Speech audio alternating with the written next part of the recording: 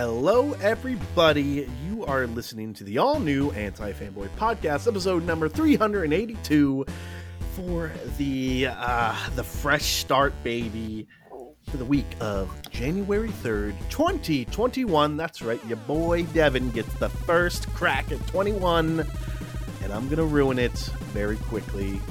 Hello, how are you doing? How is everyone? I'm Jonathan Suarez.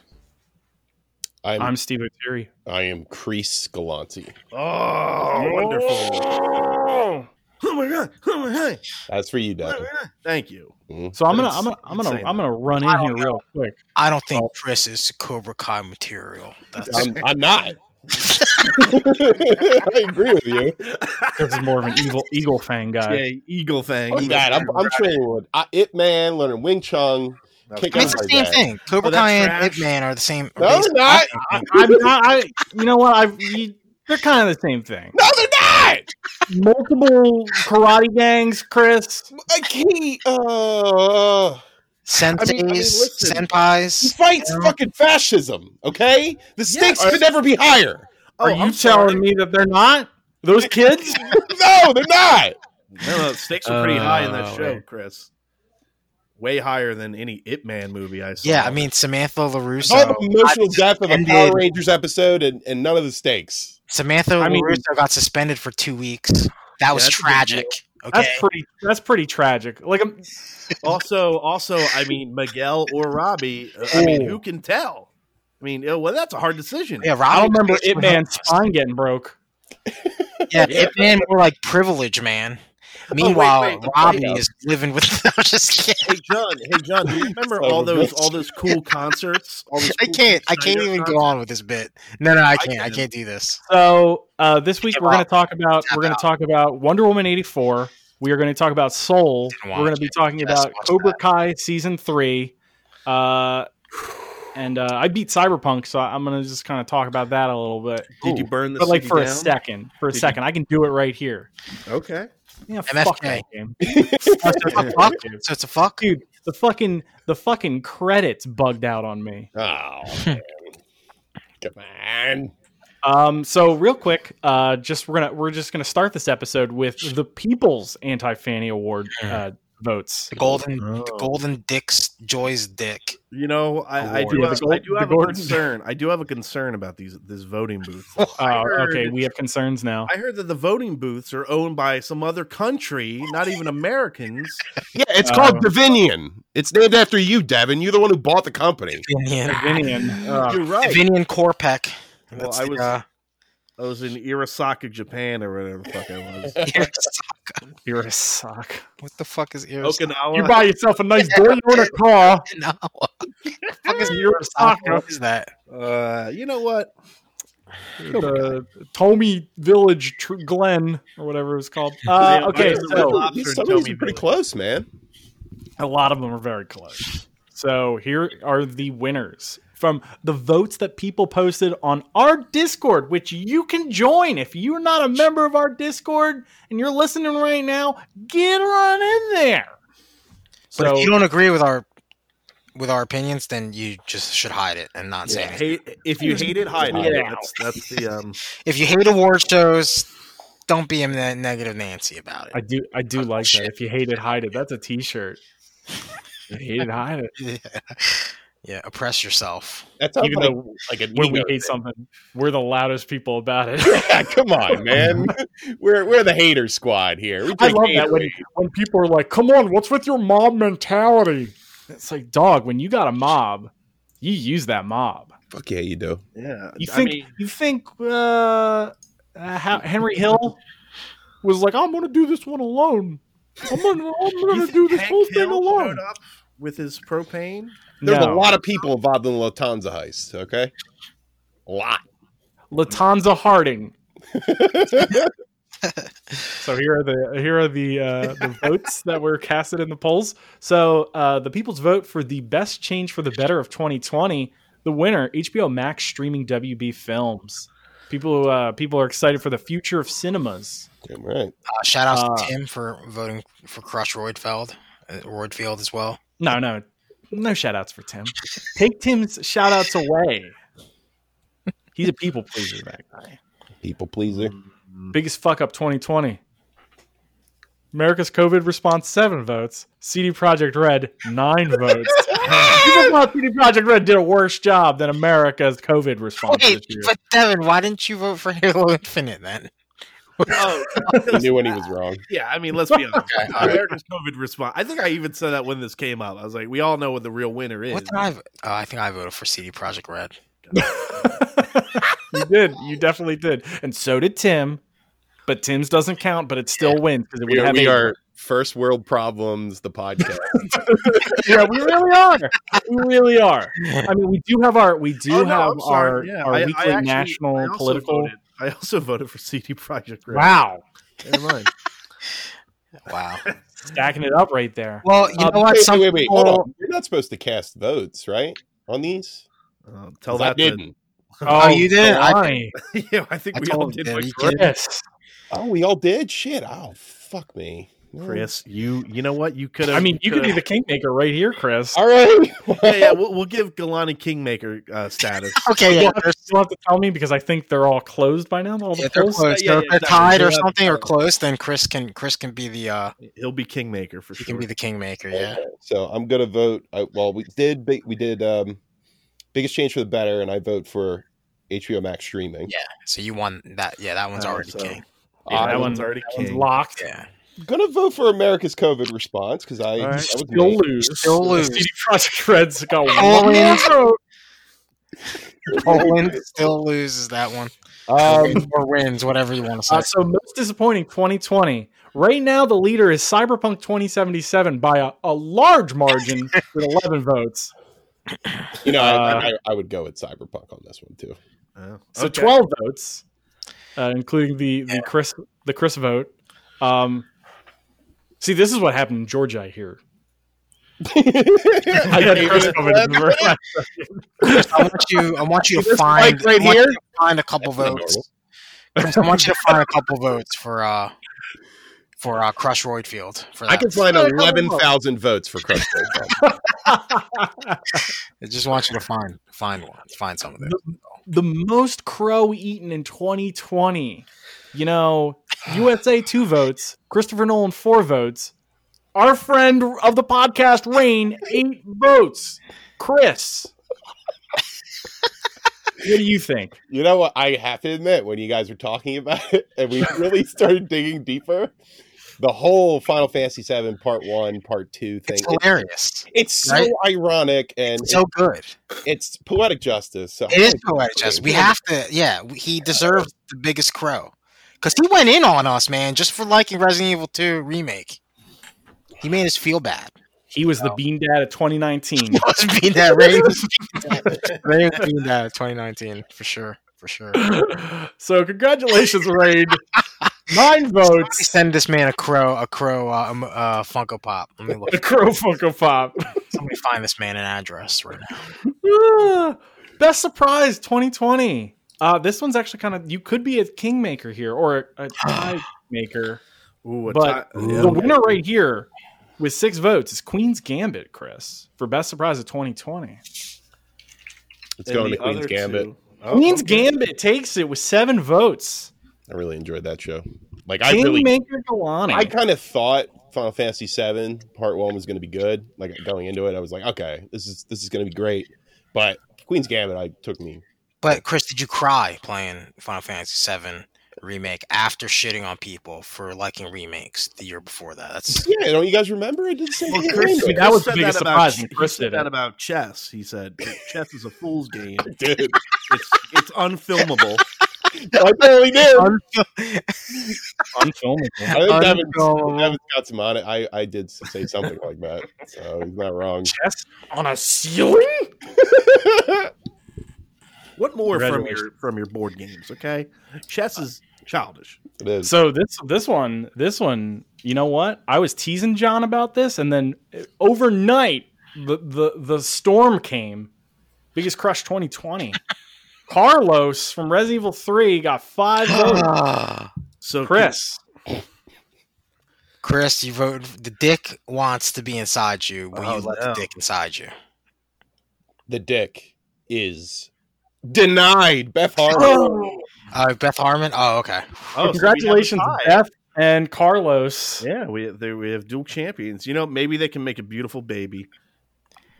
No, I don't like it. I do not ship them. No way. That's a weird ship. That's weird. Carlos got something for intelligent, driven women.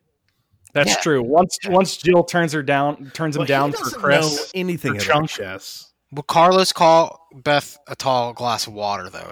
That's. Oh yeah, dude. I mean, you're in the Resident Evil universe. You have to know about chess if you're going to solve puzzles. Yeah, that's true. Half those keys are chess pieces. You're right. So congratulations, Carlos and Beth Harmon. Fire Team of the Year 2020. Right now, large margin. It's Mando and Ahsoka from The Mandalorian. Kingmaker? I mean, this is a tough one, honestly. Yeah, I need to look at the votes to see who voted for what. It's 3 for Ellie and Dina, 1 for Miles and Ganke. Wow. You know what? I'm gonna my shout out to Tim is rescinded because he did not vote for Jill and her railgun. He voted for Ellie and Dina. I feel if you made that Jill and Carlos, you would have gotten more.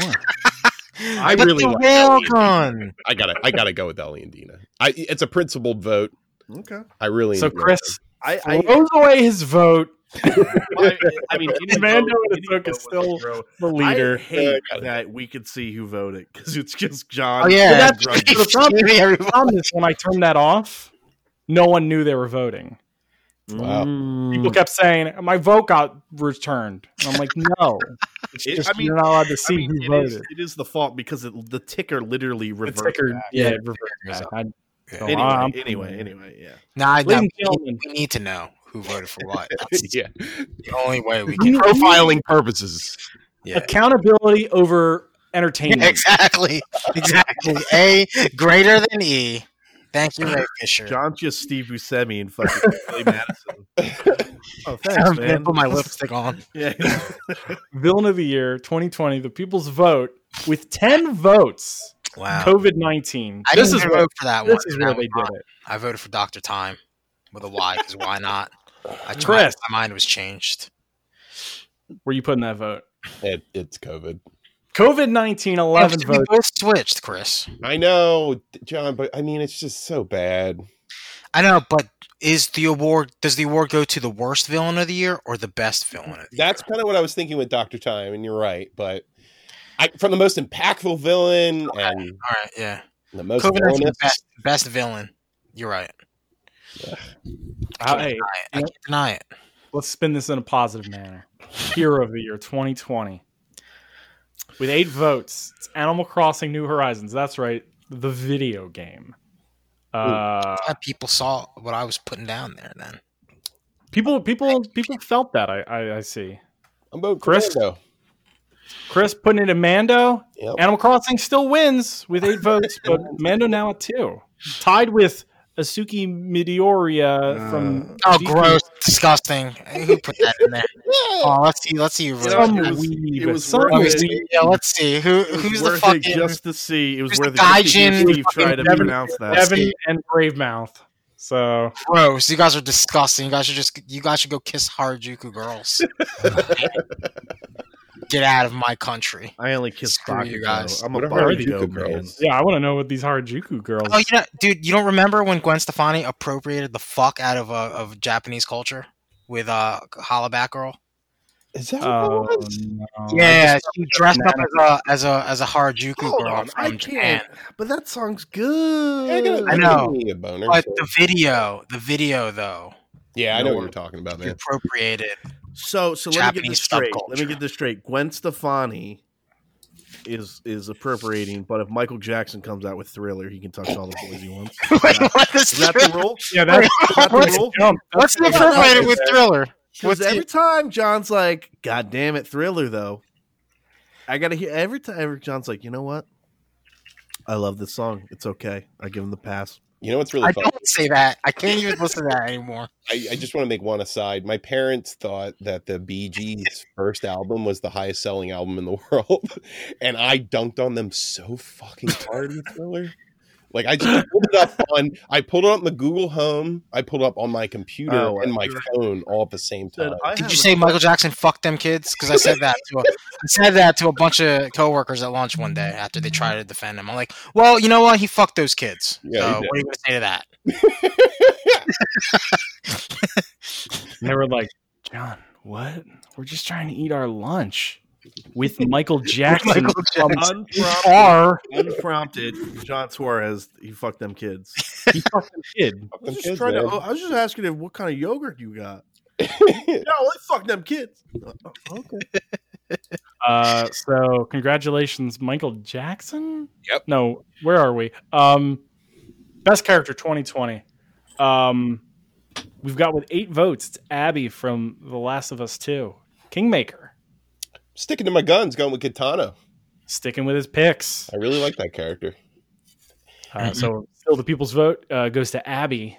Who voted for Jin Sakai? Who's the simp? Who's the virgin? It's Brave Mouth. Man, you're really calling out Brave Mouth on this one, dog. He likes Japan and anime. Break. Well, now I feel bad because I blindly called him a virgin simp. Just for voting for him. Goes to Sushi. He was saying the same thing about you knowing all this Harajuku girl shit. He's like, dude, what a my God. What a fucking weeb. Moment of the year 2020. We've got a tie right now. Kingmaker. Right now it's split between the Take On Me scene in The Last of Us 2 and The Mandalorian Season 2 ending. Oh, the CGI face?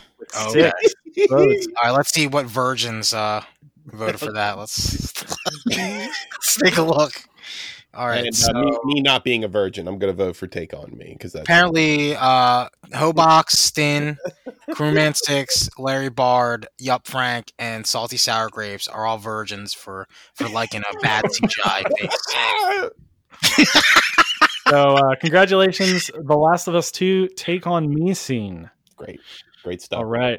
Best remake, reboot, not real game 2020 with 8 votes. Final Fantasy VII Remake.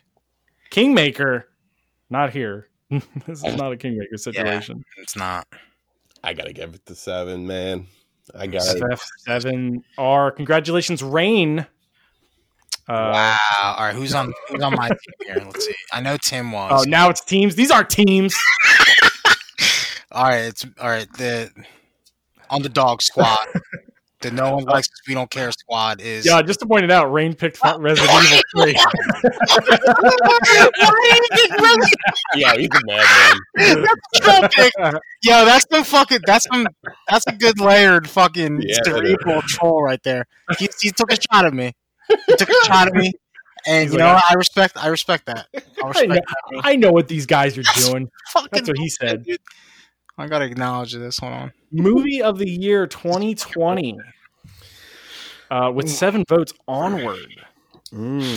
Chris, where would you put your vote? I'm voting for my baby, The Vast of Night, man. No one else voted for it. You know what? It was an empty pot, Chris, so it's got one now. Give you a quick aside? I watched that movie the other night. Yeah, what'd you think? I was not a fan. You didn't like it? I liked a lot of how it was done and shot and acted, but like the story was like, I was like, what the fuck? This is a waste of my time. Oh, I disagree with that, man. I mean, it's fine, but I watched it and I was like, oh, I see why like Chris really likes this, and I was like, I really like this, and then it just kind of never. Anyway, I don't want to get too for like $50, Devin. That was Jesus the thing. Christ. It felt like a movie that was begging to get out of first gear. And then due to budgetary reasons, it probably never got there. But man, that was aside from it. But regardless, I like hip hop history a little bit more. Sorry. The most popular financial. Sorry, Rain's living in my head rent free right now. So can you explain that to me again? I'm sorry. He nuked you.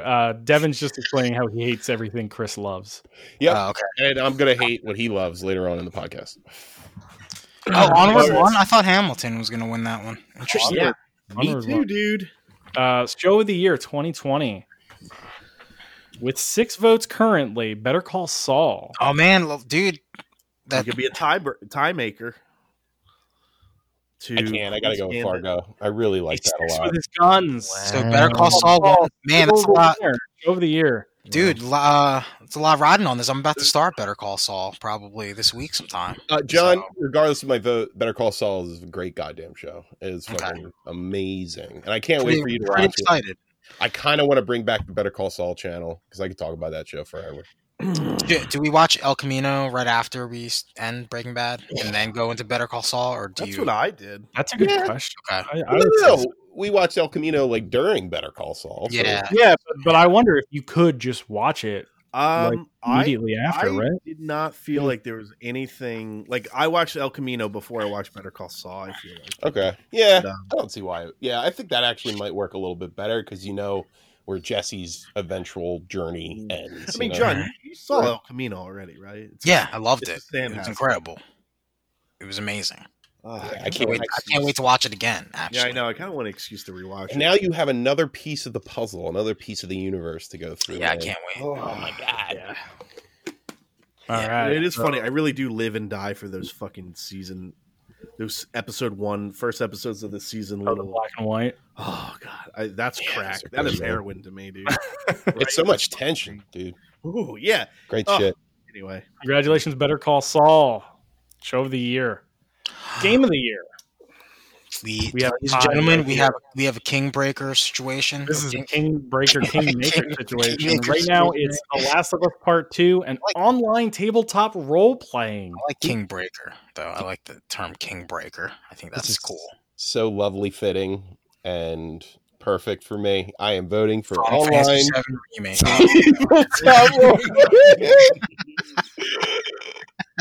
That was close. I'm really happy I got to vote that one to win. So online tabletop role playing with 6 votes takes it. Congratulations. That's the feel good vote. That's the Parasite winning Best Picture vote. Yeah. Yeah, it feels. I mean, listen.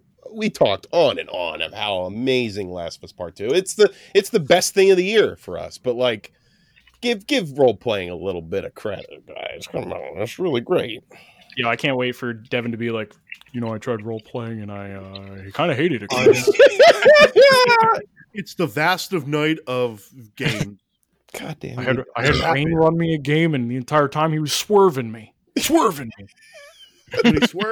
He's got more swerves than a Jaguar in Europe. Ladies and gentlemen, the most exciting 2020 release to get delayed. This one, not even close. Dune with 10 votes. And I think I would give it to Dune, but I just watched all the Cornetto trilogy for Galani's Gauntlet, so I'm biting at the bit here. Well, that means you can only watch one of these, Chris, in 2021. Oh Jesus, really? Brave Mouth has that's the official rule. Oh, what? Brave Mouth has Chris's back with last night. Oh, Brave Mouth's got your back. Last true. Give me that. True film guy, Brave Mouth. Real films. I mean, his Edgar Wright led us wrong. Really? Let's be honest. Then Hobo Fire Team, me, Waldo, and Yup Frank. I'm embarrassed to be honest. I'm kind of humiliated. I feel kind of humiliated to be on that team. So this means that he's going to drive a Tesla in the next James Bond movie, right? Oh God, don't even. Oh, dude, your Hobo team. Money Penny, I've got to charge my car. Oh, I do that. If he stays under 5 miles, he won't be able to hear him. Ladies and gentlemen, Dune, still the people's champion for most exciting release to get delayed. Good Sit of the Year. The current winner with 5 votes is Resident Evil 3. Man, Kingmaker. Yeah, Kingmaker. What do you vote for? I'm thinking.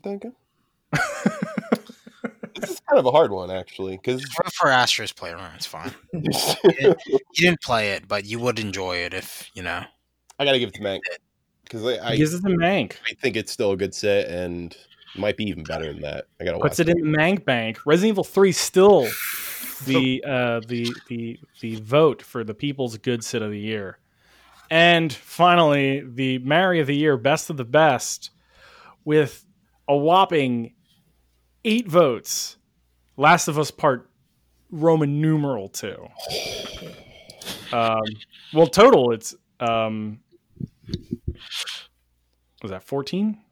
Yep. So Chris, you're the 15th vote.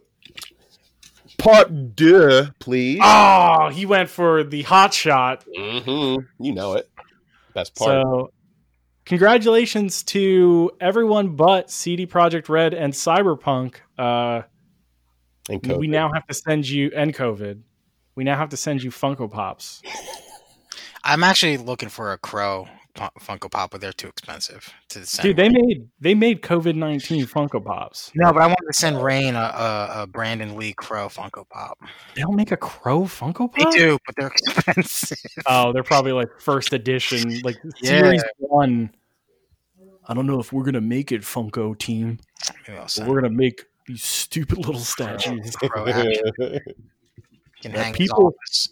People will give them to you, and they kind of just go under every umbrella. So congratulations, everybody. Thank you for participating in the Anti-Fanny Awards. 2021 is going to be our year. It's bound to be better. Maybe. I might have just jinxed it. I'm going to say this. The back half, logistically, is plausible to be better. Well, the back nine? I think I read a quote. It was like 1939, December 31st. It was right when like America got attacked, but in Pearl Harbor, and the person said, "I'm not celebrating the oncoming next year. I'm hissing away the last." That's the way like a snake. Yeah. Hiss. Hiss. Hiss. You know who'd like that? Taylor Swift. She's a snake, I hear. This is where I'm trying to, for 2021, I'm starting a rivalry with Taylor Swift. Oh, that's my whole thing. Why? Why Tay-Tay? Well, you know, we'll get at each other's throats, but behind the scenes, it's going to get hot and heavy. Oh, shit. And then we're going to splits up, and then she's going to have another album to write. Steve, he's kind of a mess. He leaves his shoes all over the place. That's Steve. Every song sounds like a sitcom theme song. That's Steve. He's kind of a mess. Always leaves his shoes untied. She couldn't even give me respect by giving me pop songs. She wrote TV theme songs for 1990s television programs that got canceled. Sounds like she's living in your head rent free right now. Like rent free. She's your Rain. Wait. She's my Rain. Yeah. Sorry, buddy. You're a freak. So we actually have things to talk about this week. Yeah, but we had like a whole mess of things to talk about, even from last week. Like I had a list. I had an extra week to watch Wonder Woman 1984, and I still didn't watch it. So. Dude, you know what? I thought you would have with the discourse that fucking has spurred up. No, I mean, in Discord. When I see discourse like that, I'm just like, oh, maybe, you know, I don't have to waste my time. 3 hours of my time. My time is very valuable. And more one side against everybody else. Although I was seeing some conflicting arguments, like... well, that's the thing. We need the Kingmaker. We need you to watch it. Oh, no. I'm telling you right now, I hate it already. So it's not even like... It's already killed for me. What if you love it? What if you love it? Like there's no chance, Devin. You know how I feel about those movies. I know. And how disappointed I was as a huge Wonder Woman fan. I really don't think you'll like it. No, I know he won't. I mean, real talk. Like, I can't hold back anymore. I don't think. I didn't really enjoy the first movie all that much. I thought it was very okay, even though everyone was saying like there's a difference between Black Panther being like we were talking about when we were talking about Black Panther. I was like, oh, it didn't have to be as good as it was. It's still like a super important movie to be made. Yeah, because of everything around it. That's not the movie. And the same goes for Wonder Woman. But in the Wonder Woman movie situation it wasn't that good. You know, it wasn't. You know, it was important. Sure, I'll give you that. I just didn't think it was that good. I like the first 2 acts of that movie, and then the third act completely tanks that fucking shit. And I think there's a lot of decent stuff in it. I'll go out on a limb and say that I like Themyscira more than I like Asgard. Like as a place, I think it's cooler looking. Oh yeah, like as an idea, or like in these movies, or as a place to be chasing a mother box around in Justice League for an hour. That's the best part of the movie. It is. I don't know, man. I guess are we discussing Wonder Woman? Yeah, we're talking Wonder Woman 84 right here. So I did a little bit of rewatch. I rewatched some bits of both 84 and the first Wonder Woman movie. So the story goes, and this is just me griping right away. So Wonder Woman 84 has 2 intro scenes. And according to the scuttlebutt, is that the studio wanted them to cut one of them, and she said no. And I think they should have immediately. Yes. So, dude, the opening scene with like little Diana. So here's what's annoying about it: 2 things. One, it's so as you know, this came out on streaming. That's how I watched it. Apparently, they shot all of that stuff, or big portions of that kind of that contest stuff with an IMAX camera. So I'm watching this going this is very unimpressive. You know, looks probably why she just didn't want to cut it. It was probably so expensive. But dude, that sequence is 11 minutes long. It's 11 minutes long and timed completely pointless to the film. It's like I think the lesson is you have to learn how to lose, which is like doesn't really come back. You can't cheat to get what you want. Okay. So I'm sorry. So I guess there is a little bit, but like it's not worth an 11-minute sequence where it's not that entertaining. And then there's the other intro scene, which is in, you know, quote unquote present day in 84, and it's just hokey shit that looks bad. See, I'm in the opposite boat because I think I like the Themyscira intro way more than I liked the actual intro of the movie. To me, I thought it had some energy and it kept me interested, and at least visually it had some flair to it. And then I felt like as soon as they cut to 1984 with Wonder Woman in the mall, I was like, this is a completely fucking different movie. Yeah, I think both are really bad. Both are really bad intros to this movie because it completely changes the tone, like from the first intro to the second intro. Yeah, well, that's true. I don't deny that it doesn't fit together. But for me, I just thought it had a little bit more energy.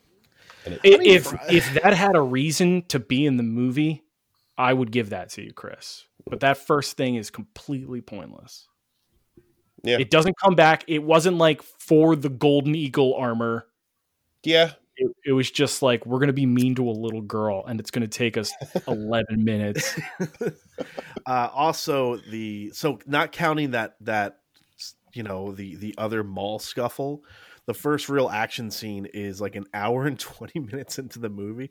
So, I mean, John, I don't know how much you've like read in terms of complaints, but like it's 2.5 hours long. Nothing happens in it, and it barely makes sense. Well, I did read somewhere that a bunch of people were saying that the bad reviews are due to people not watching it in a theater. What the fuck kind of stupid shit is that? Yeah, that's all right. So actually, if that's going to be the excuse he's going to have every time they get a bad review for a movie, you know what? I'll say this.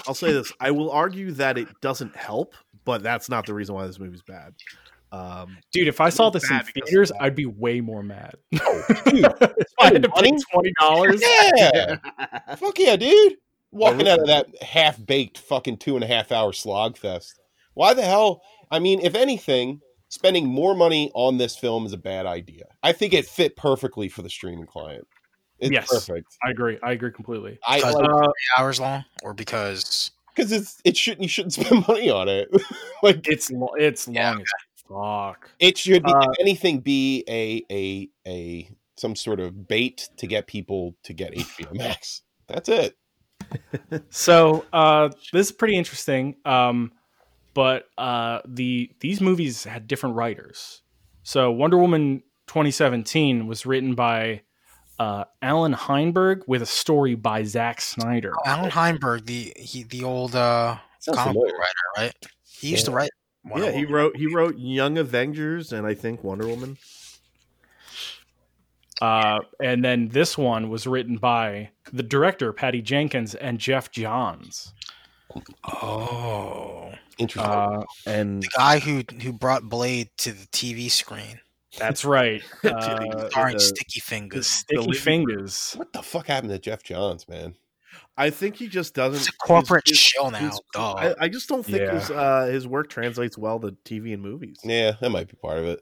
I think and again, it's WB saying, "Oh, this guy, is really good at comic books. Let's just fucking milk his brain until he's dry." You think he's spread too thin? Probably. I mean, you see that happen all the time. I mean, that's you. I mean, we saw it happening to Scott Snyder too. Yes, the tank's empty. I think for him.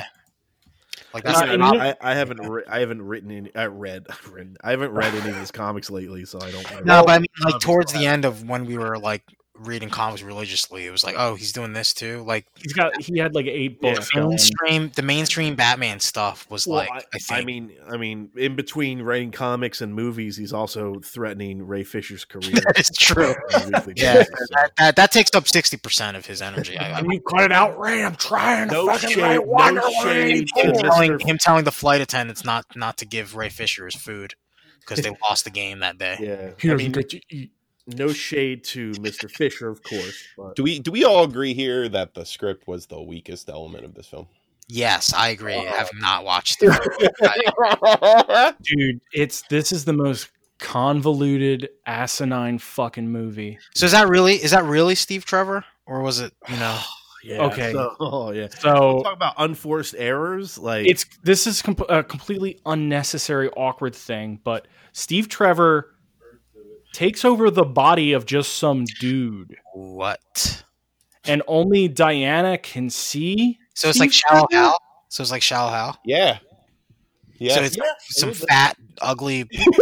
No, he's handsome too, but not Chris Pine handsome. He's in the credits as handsome man. He's basically like he's like handsome, like he'd be Chris Pine stand-in. He kind of looks like what I imagine Jeff Johns imagined himself back in the day. Oh yeah, I see it. Handsome man.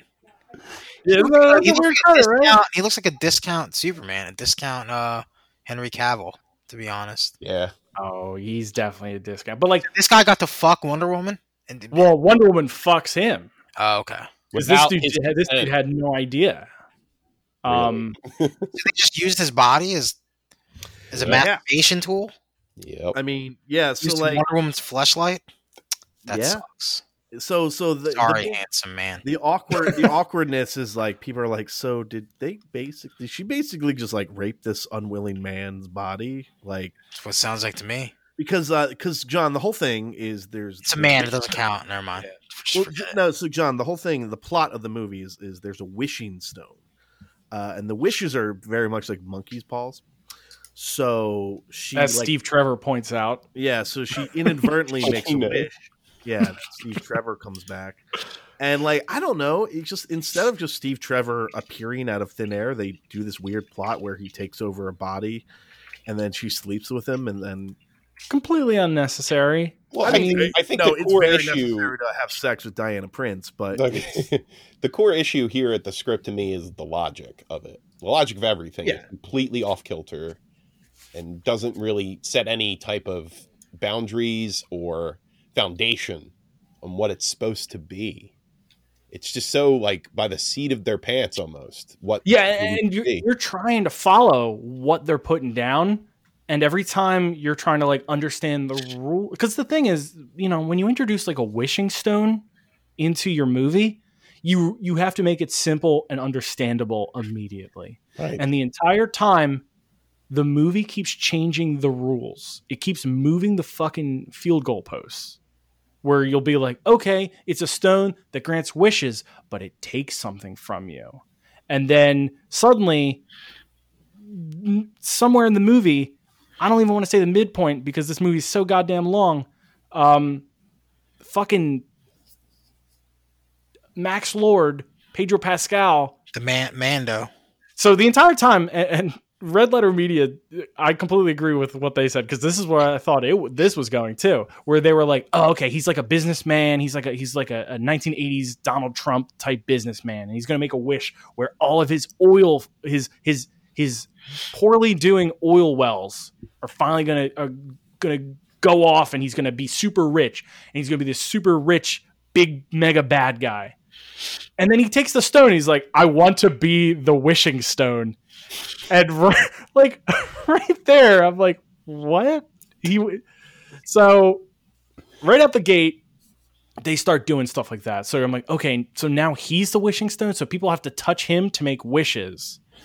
But then I think I would even like to clarify before this, the wishing stone had an impact on Kristen Wiig's character. Her being her wishing to be stronger, but then turning into a cheetah.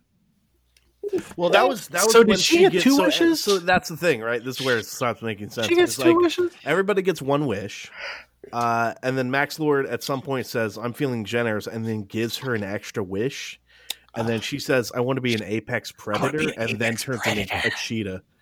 Probably because she likes heels or something. She saw Diana Prince's heels. Yeah, but like, yeah. No. See, oh man, like, and at that point you're like, okay, so now he's the wishing stone, but you don't see him again because now he's suddenly in Egypt. Yes, and you're like, why is he in Egypt? The movement of the film, it doesn't make any logical sense because there are, at the time, actually doesn't make sense in the film because there is a point in time where they are celebrating the 4th of July, and then very suddenly, and then at the end of the movie, it's Christmas, or at the very least, it's snowing. That's weird. Like, I can't. And then there's this weird plot with his son Alistair, who like at one point like wished for his powers, and then Max Lord seems very freaked out about it, but then nothing happens. Yeah, that confused. He's like, I wish for you, because it's kind of like, I guess it's like almost like a King Midas thing, where he has to touch you, and he's basically like, John, don't you wish for, like, what do you wish for? And they're like, oh, I wish for XYZ, and then in return, Max Lord, since he is now the stone, gets to take something from you. He picks it. But then his son wishes for something, and he's like, no, you can't do that. And then his son like still does. And then there's like this emotional beat, and there's like a basically like some sort of like a music cue, and you're like, ooh, what happened? Like, is his son gonna die? And then nothing happens. Oh my god! Like, yeah, and it just never comes back. So this keeps going, and it's just like you barely see Wonder Woman in this movie. She's in her outfit for like it's like 3 scenes, 15 minutes. Yeah. And on top of that, she's depowered for what is to be about 2 hours of the film. Yes. Mm-hmm. So since she wished for Steve Trevor, she'd lost what was most important to her. Her super Amazonian powers. As opposed to like, which is that why she's in hiding for 30 years or whatever? No, she was just drinking and eating croissants. Did they go into that at all? Like, did they? Nope. Just wasn't into helping the Allies with Hitler. Hold on, there was a photo where like there's this weird photo of like I don't know if it's her, but it's like it's definitely like a World War II photo, and I think it implies that she had done something during World War II. World War II photo? Yeah, I think so, because there's the original photo from the first movie, and then it looked like some sort of like Holocaust imagery, and I think it's to imply that. Is this from Justice League or Wonder Woman? No, this is 84. This is like when you first look at her apartment. There's like, I'll probably look for it a little bit after. Yeah, find that because I'll try to find it. But and then there's the gold armor, which means nothing. Does not really. She just has it wrapped up in newspapers in her apartment. Yeah, she has like it wrapped you would a up. turd that you. Yes. He has this ancient armor, which is supposed to be almost impenetrable. It fought off fucking Amazonians, and she's keeping it on a coat rack, wrapped in just wrap, fucking. Treating it like Black Goliath in Civil War, and it's like supposedly some famous Amazonian that like stemmed the tide of man. She literally says that this armor held back, like the armor itself is so powerful that it was able to hold back the strength of Amazonians, and it obviously is not. No, because once she fights Cheetah, it immediately gets fucking ripped to shreds after the first fucking claw. And also, you would think that if there's a plot about her losing her powers, you'd be like, oh, that's why she needs the armor. But she already has her powers back by the time she gets her armor. And I know this sounds like a lot of nitpicking, but it's the plot of the movie. Yes. Like, yes, that's the part that's weird, because it's like these things that seem like such small little things are like major beats in the film, right? Where it'll be like Wonder Woman gets into a jet that is in the Smithsonian and is just fueled. It's just fueled at the Smithsonian, and Steve and her take off to go to fly to Egypt, and she just suddenly goes, "My father taught me how to, or my father made Themyscira invisible, and I think I can do that to this jet." And you're like, what? Sure. What is this fucking bullshit you're pulling out of your ass? Well, it's probably the most bullshit. You know what this is? This is the same level of textual inconsistencies that happened on the last season of Game of Thrones. Like, that's not nitpicking. Yeah. You're actually pointing out the logic of the show, which has already been set in stone, and destroying it with these episodes, this plot line that you're creating. It's bad plot. Yeah. I mean, bad writing. Essentially, Right. it's like, okay, here's the moment where Terrible. we're gonna give you the invisible jet, and you're like, oh, okay, that's cute, but like, it just very ham-fisted, very awkward, very. It's done in such a, we got to get this in the movie somehow. So real quick update. 17 minutes 48 seconds into the movie, there is a photo of her with it looks like Hitler. rescuing. It's like an arm in arm. I actually thought you were going to say Hitler. No, she's rescuing Hitler. No, she's like, there's a photograph of her with some looks like freed Jews in some sort of camp. So she came towards the end. she just showed up at the very end. Just What are you guys like up to? Photo. Oh. Just like America, baby, we won it. So yeah, I actually, somebody came up with a take, and at first I was like, and then it really, like, the more I thought about it, the more it made sense. Was they're like, what they should have did was make Wonder Woman and oh my god, I can't Cheetah. What's her name? Barbara. Yeah. They said they said basically they should have made Kristen Wiig's character and Wonder Woman have essentially a relationship. And that would have been more interesting. So with that, you're like, oh, because she's like, I'll never love again. That she meets this person and they connect, and then Steve does show back up, and however You would have way to completely change Barbara's story in this film, though, for that. Yeah, you could, but I mean, if you watch the scene, you should.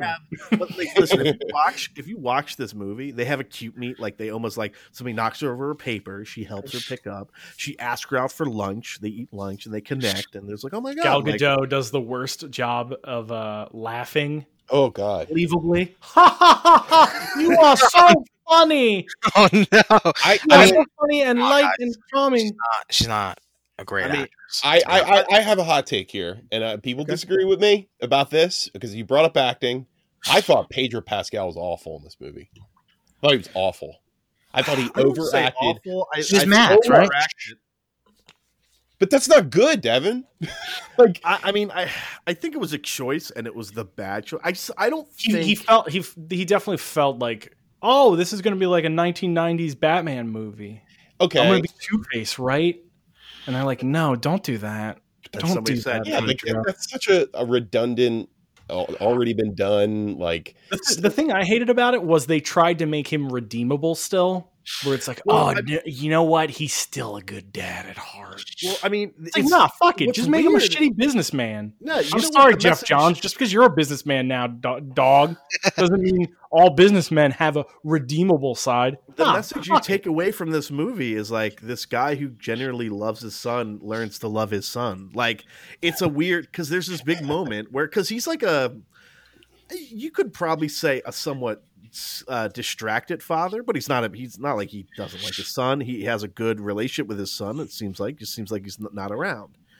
And then, like, by the end of the movie, he's like, I love you. And I'm like, was that ever in question? Like, why is this a plot point? Like, why is this so like weird one of the last plot points in the movie? They've already established that he's a bad guy. He's a villain. He's like already doing shyster stuff. And then they introduce his son. Where it's like, oh, I'm gonna get this gem. I'm gonna get this wishing stone, and I'm gonna trick people. Ha ha ha! Oh, by the way, I have a son who I love. Yeah, and I'm like, what? Okay. What the fuck? Like, what do you want from me? Jammed in there. Yeah, just jammed in there, and then of course he's a moment where he's like, "Oh my god, I'm too busy. I can't see my son." His son finds out, he hears it, and he gets upset. And then by the end, he's like, "Oh my god, I love my son." And I was like, "Was this ever in question? Like, why is this the big plot point of this movie?" I guess it seemed like they tried really hard to make him a gray character, and the way he was performing it and the way they wrote him, that was not the case at all. He's not morally gray at all. He's clearly the villain. Right. And even more so than Kristen Wiig. Barbara. Yeah. You know? And if you're going to build that up, at least from the beginning they did that with the oil fields and suckering people out of cash. There's no way I'm going to sympathize with someone like that now. No. It's not going to happen. You know, this felt like a CEO was like, "Can you make him somehow redeemable for us other CEOs who are in the same spot with our son?" Yeah, please. Like Bezos jumped in, like, this is not really true. I think we're going a little too far. I spend every other weekend with my son. I think it's ridiculous that you think I would grant wishes for people. Yeah. Oh, okay. I mean, yeah, and again, it's nitpicky, but like, there's nothing really else to talk about in this movie because a lot of it's nothing. There is a scene where Cheetah. Jesus! So earlier in the movie, Barbara gets accosted by like a park bum molester, and Diana saves her. And then later in the movie, the same molester dressed exactly the same, so you know it's him. Yeah, and he comes up and he tries to do business, but now she's got her cheetah powers. Yeah. Well, she's got Diana powers. Yeah, she doesn't have her cheetah powers yet. Yeah. And there was also the an almost invasion of the body snatchers like scene where every man on the street is saying, "Hey, baby, why don't you come over here? Come over here, Kristen Wiig." I'm not saying Kristen Wiig's not a beautiful woman, but what I'm saying is this is a everybody cartoonish Pepe Le Pew street. But during this scene, the bad guy, the molester guy, like John, if I'm going to describe to you a scene, okay? Tell me what kind of music you would imagine being played during this. All right, a woman fights back against a man who tried to sexually rape, molest the molester. What would you imagine? Dubstep comes to mind. I don't know why. Something triumphant. So yes, something to be like, oh, she's overcome. No, they play villain music during this scene because she's gone too far. Is that a Patty Jenkins choice though? Who knows? I mean, she wrote the script. Apparently, according to every interview, she has no choices at all when she makes a movie. Everybody's deciding everything for this person. Every interview I read, it was with Thor, Dark World. I didn't get to do this. I didn't get to do that. Well, what about the first Wonder Woman? I didn't get to do this. I didn't get to do that. I didn't like the third act. By the way, I'll take all the accolades too. Stand up for yourself. Stand up for yourself. You're an artist. Make these decisions. Well, watch out. They play villain music whenever Patty Jenkins stands up for herself. You're the director too. Put your foot down. Say no. Yeah. So now she has a lot of clout now because of the first Wonder Woman. Like I feel like absolutely. I feel like she made those calls, right? Yeah, she did, and she added an extra superfluous intro. I don't know, man. It sounds She's like, I'm not cutting this. Sounds like she doesn't want to take credit for a bad movie. It's a lot of weird choices that are like strung together in like a really ham-fisted film, as Devin said. Yeah, imagine if Ryan Coogler couldn't make any decisions for Black Panther. Yeah, right. Yeah. With an organization that was strictly against having minorities at all in superheroes, he stood up and made fucking Black Panther. He made Black Panther a fucking like an African pride movie. Like there was no movie more African than Black Panther. I'm not going to say it was the number one best movie, or the most. Did that make the most money that year? Wait, because Endgame came out too, right? Before Endgame, it was. Yeah, it was number 2. It was like they made $1 billion in like a month or some shit, right? Yeah, like I'm sure. Yeah, Coogler had to follow some rules to stay within the continuity. Yeah, but if they said, "Oh, this is too African for that," he would walk off the set. Right. You know, like if they tried, because like, did you ever see that thing where he breaks down the one scene and he actually makes one of the tribal flags using the colors of the wardrobes of Black Panther and the two his two lieutenants or whatever that were with him. Yeah, like that kind of shit's like, you know. But John, imagine that scene, but imagine putting a fucking like villain song over it. That's what Patty Jenkins did. God, here comes Black Panther. He's gonna ruin everything. That's what the music would imply. It's that bad boy, Black Panther. That's funny. Like, it's just. Yeah. Okay, so John, this whole thing is with wishes. You imagine that Wonder Woman would have to do something big and triumphant in order to set things correct, right? Yeah, of course. Oh, no. So what happens is this. She runs away from Steve Trevor while screaming, I renounce my wish! I renounce my wish! And things just go back to normal. Easy. Well, really? Well, yeah. I am selling it short. So Max Lord decides to talk to a really bad Ronald Reagan impersonator who just happens to have a bunch of charts behind him with satellites. And then he goes, what is this? What is these charts? And they're like, oh, that's for our new program that touches everyone in the world with satellite beams. And then he's like, take me to the satellites. Oh, well, and then he makes a speech. The whole thing is Max Lord has to touch you to make the wish. So he goes, does it touch? like, well, I'm not a scientist, but I guess it's how they explained it to me. Yeah, like they would out of way be like, oh, well, this won't hold up unless we explain this in the plot. Oh man. So yeah. So Max Lord is granting everyone's wishes, but also taking away from them, and the world is being corrupted and ruined. And Wonder Woman tries to fight him, but he's too strong. His wishes are too powerful. Wishmaster. Wonder Woman snakes her lasso during a speech she gives about truth against his leg or something. And then he's like, I gotta go see my baby. I renounce my wish. And then everyone in the world renounces their wish. It's really fucking dumb. You know who renounced their wish, John? Bruce Wayne, when he wished for his parents to come back. That's true. It's the second time. They showed that? I heard it. They show it. Yeah, they show it. Did you not see the Snyder cut? I didn't see the Snyder cut of it. Yeah, so. Well, it wasn't Bruce Wayne like a 35-year-old man in 84 because he's like 60 in current day. Well, in Joker, which was like the 70s, he's a 10-year-old boy. Who knows? So is this the new concept? I don't know. Who knows, guys? Well, you know what? 10 out of 10. What we can take away from all of this, including with Justice League coming out, the new Snyder cut, is that Warner Bros. Is kind of fed up with this universe as we are. I don't know, man. Have you seen my latest hashtag, Chris? Bring back the Snyderverse. Yeah, I've seen it back. You did it. I wanted it back. Can you fucking believe it? Like you know what? I can't remember who said this. I'm sure some of us said it, but it's like you give them an inch, they'll take a fucking mile. It's like, all right, here's your Snyder cut. And they're like, no. We want the whole thing back. Like, we want you to change all your movies to the movies where nobody likes them, critically bombs, barely make their money back. We want all that stuff back as well. Yeah, they're not going to give up after Snyder cut. It's just going to get worse. You know what?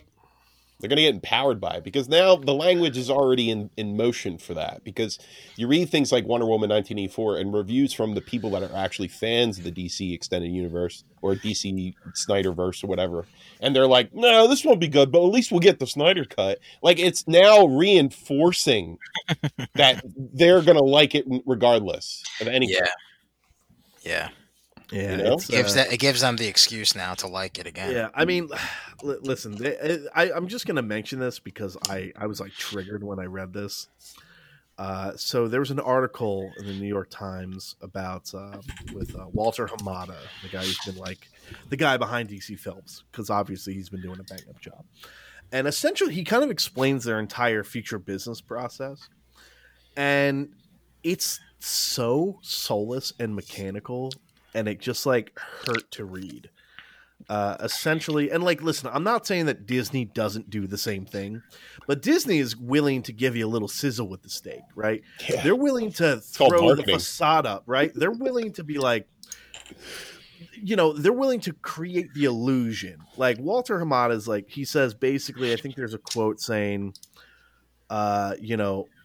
with every movie that we're looking at now, we're thinking, well, what's the potential Max spinoff? Because there's ideas where movies are going to have Max spinoffs. Oh, I mean, that's actually you misspelled that, Devin. It's supposed to be Max with 2 X's. It's going to be a Max based on the MTV series, The Max. Yes, finally. Yeah. So he goes on to explain. So every movie and additional superhero films, 2 annuals, the goal. Some will go to Max, some will have theatrical releases. Things that will go to Max are things like Batgirl and Static Shock. I mean, they're doing that with the Peacemaker show. Yeah. Right? And then he starts digging into make all these storylines work. They're going to introduce the multiverse. Like, this is a fucking New York Times article talking about the multiverse. When Suicide Squad 2 comes out, they're gonna milk that fucking movie. Oh, dude, it's gonna completely change the way they approach their movies, because that's how they approach every movie that's successful or popular. Where it's like, oh fuck, hit the brakes. We have to change our entire fucking plan. Oh, everything has to be like this now. Yeah, no, but it's like okay, so we're gonna get Cyborg. We're gonna get the Cyborg movie. I don't know. Could it get a Max spinoff? Well, if it hits this fucking this certain amount of money that it makes, then it's just automatically going to get, a Max spinoff. It's like so mechanical, and like, you know what? It's like the NFL or the NBA. Like, if you do so well at your job, you get a bonus. Yeah, it's just like this weird, gross stat tracking. Like, listen, again, I know the same thing is going on at Disney, but like Kevin Feige will be like, you know what? When we came out with the movie, fucking She-Hulk, we were blown away by the response, and you know what? This side character, we were so surprised by how much everybody loved her. Coming next year, the Disney Plus spinoff, right? And you're like, oh my God, that's so cool. It's like a gift. And like, we all know at the back end, they're like, oh, people like this person. We see money in this and it's invested. But Kevin Feige will come out, give you the fucking dog and pony show, and that's all I want. Well, Devin, I'll tell you what, man. I think they're going to it's going to be worse than that. I think they're going to synthetically introduce these characters and make them big, fake the love of these characters so they could spin them off into all these other TV shows. Like, that's the scary part of all of this. Yeah, we're like, oh well. I mean, it's like weird because on some level, I'm like, I really like, even though the movie hasn't come out, I really like just the idea that James Gunn was like bored during COVID, and he's like, I want to make a show based off this weird character played by John Cena. And like, again, that's like the concept in at work, but it's like, well, that gets a pass because I like James Gunn, and maybe I shouldn't be giving it a pass, but whatever. Well, that and John Cena is like completely super. Yeah, I like John Cena. That character seems amusing and funny, and like, it seems kind of like organic, and it comes. Yeah, it seems organic, and then they're like, we're gonna take that model, we're just gonna fucking mechanize it, and it's just gonna be strings of numbers. And it's Moneyball with superheroes. Movies. Yeah, superheroes. That's a good explanation. It's upsetting. So get excited for Buona Beast the movie, 2022. For KG Beast, baby, getting his own Max spinoff. But anyway, Space Cabby. Yeah, it's who knows, right? It's just I was pretty crestfallen when I read that article. I was like, well, this just takes all the fucking fun out of it. Yeah. You popped it. You popped that bubble. Yeah, you really popped my bubble. We all have a rating in mind for this film. Let's do it. Let's slam these ratings down. I'm gonna give it a kill. Not an aggressive kill, just kind of like a. You guys are a bunch of misogynists. Kill. I will also give it a kill. I can't give it a rating. I didn't watch it. That's fair. But if I were, I probably would give you a kill. Did not complete MIA. Missing an Let's talk about a movie that I think we all watched. Let's talk about Disney Pixar's Soul. Oh man, interesting movie. I like. This also came out the same day. I watched that instead, and I'm glad I did. A better choice of film to watch. Very enjoyable overall. Yeah, this was a nice film that had something to say. I think something positive to say without being overbearing about things out of people's control, and I think that's a good message to send. Same thing with Inside Out. You could tell it's in the same vein. Yeah, definitely. Right. Where Inside Out, it was like it's okay to feel feelings, right? Right. The theme of this movie is essentially you don't need to define yourself by what you're good at. It's enjoy the small things. Yeah, that's what I took away. Right. I mean, totally. Yeah, like it's so easy to kind of fall into a ruck where you think you're only good at one. Yeah, thing you think you're destined to be one thing, and maybe focus 100% on that, and it's not healthy. That's not how to. Yeah, it's not how to live. You're living life with blinders on. Yeah, exactly. Eating a slice of pizza is just as important as playing the piano. So I mean, the way I took that away is I'm a maestro. That's the message I took away when it comes to pizza. And pooping.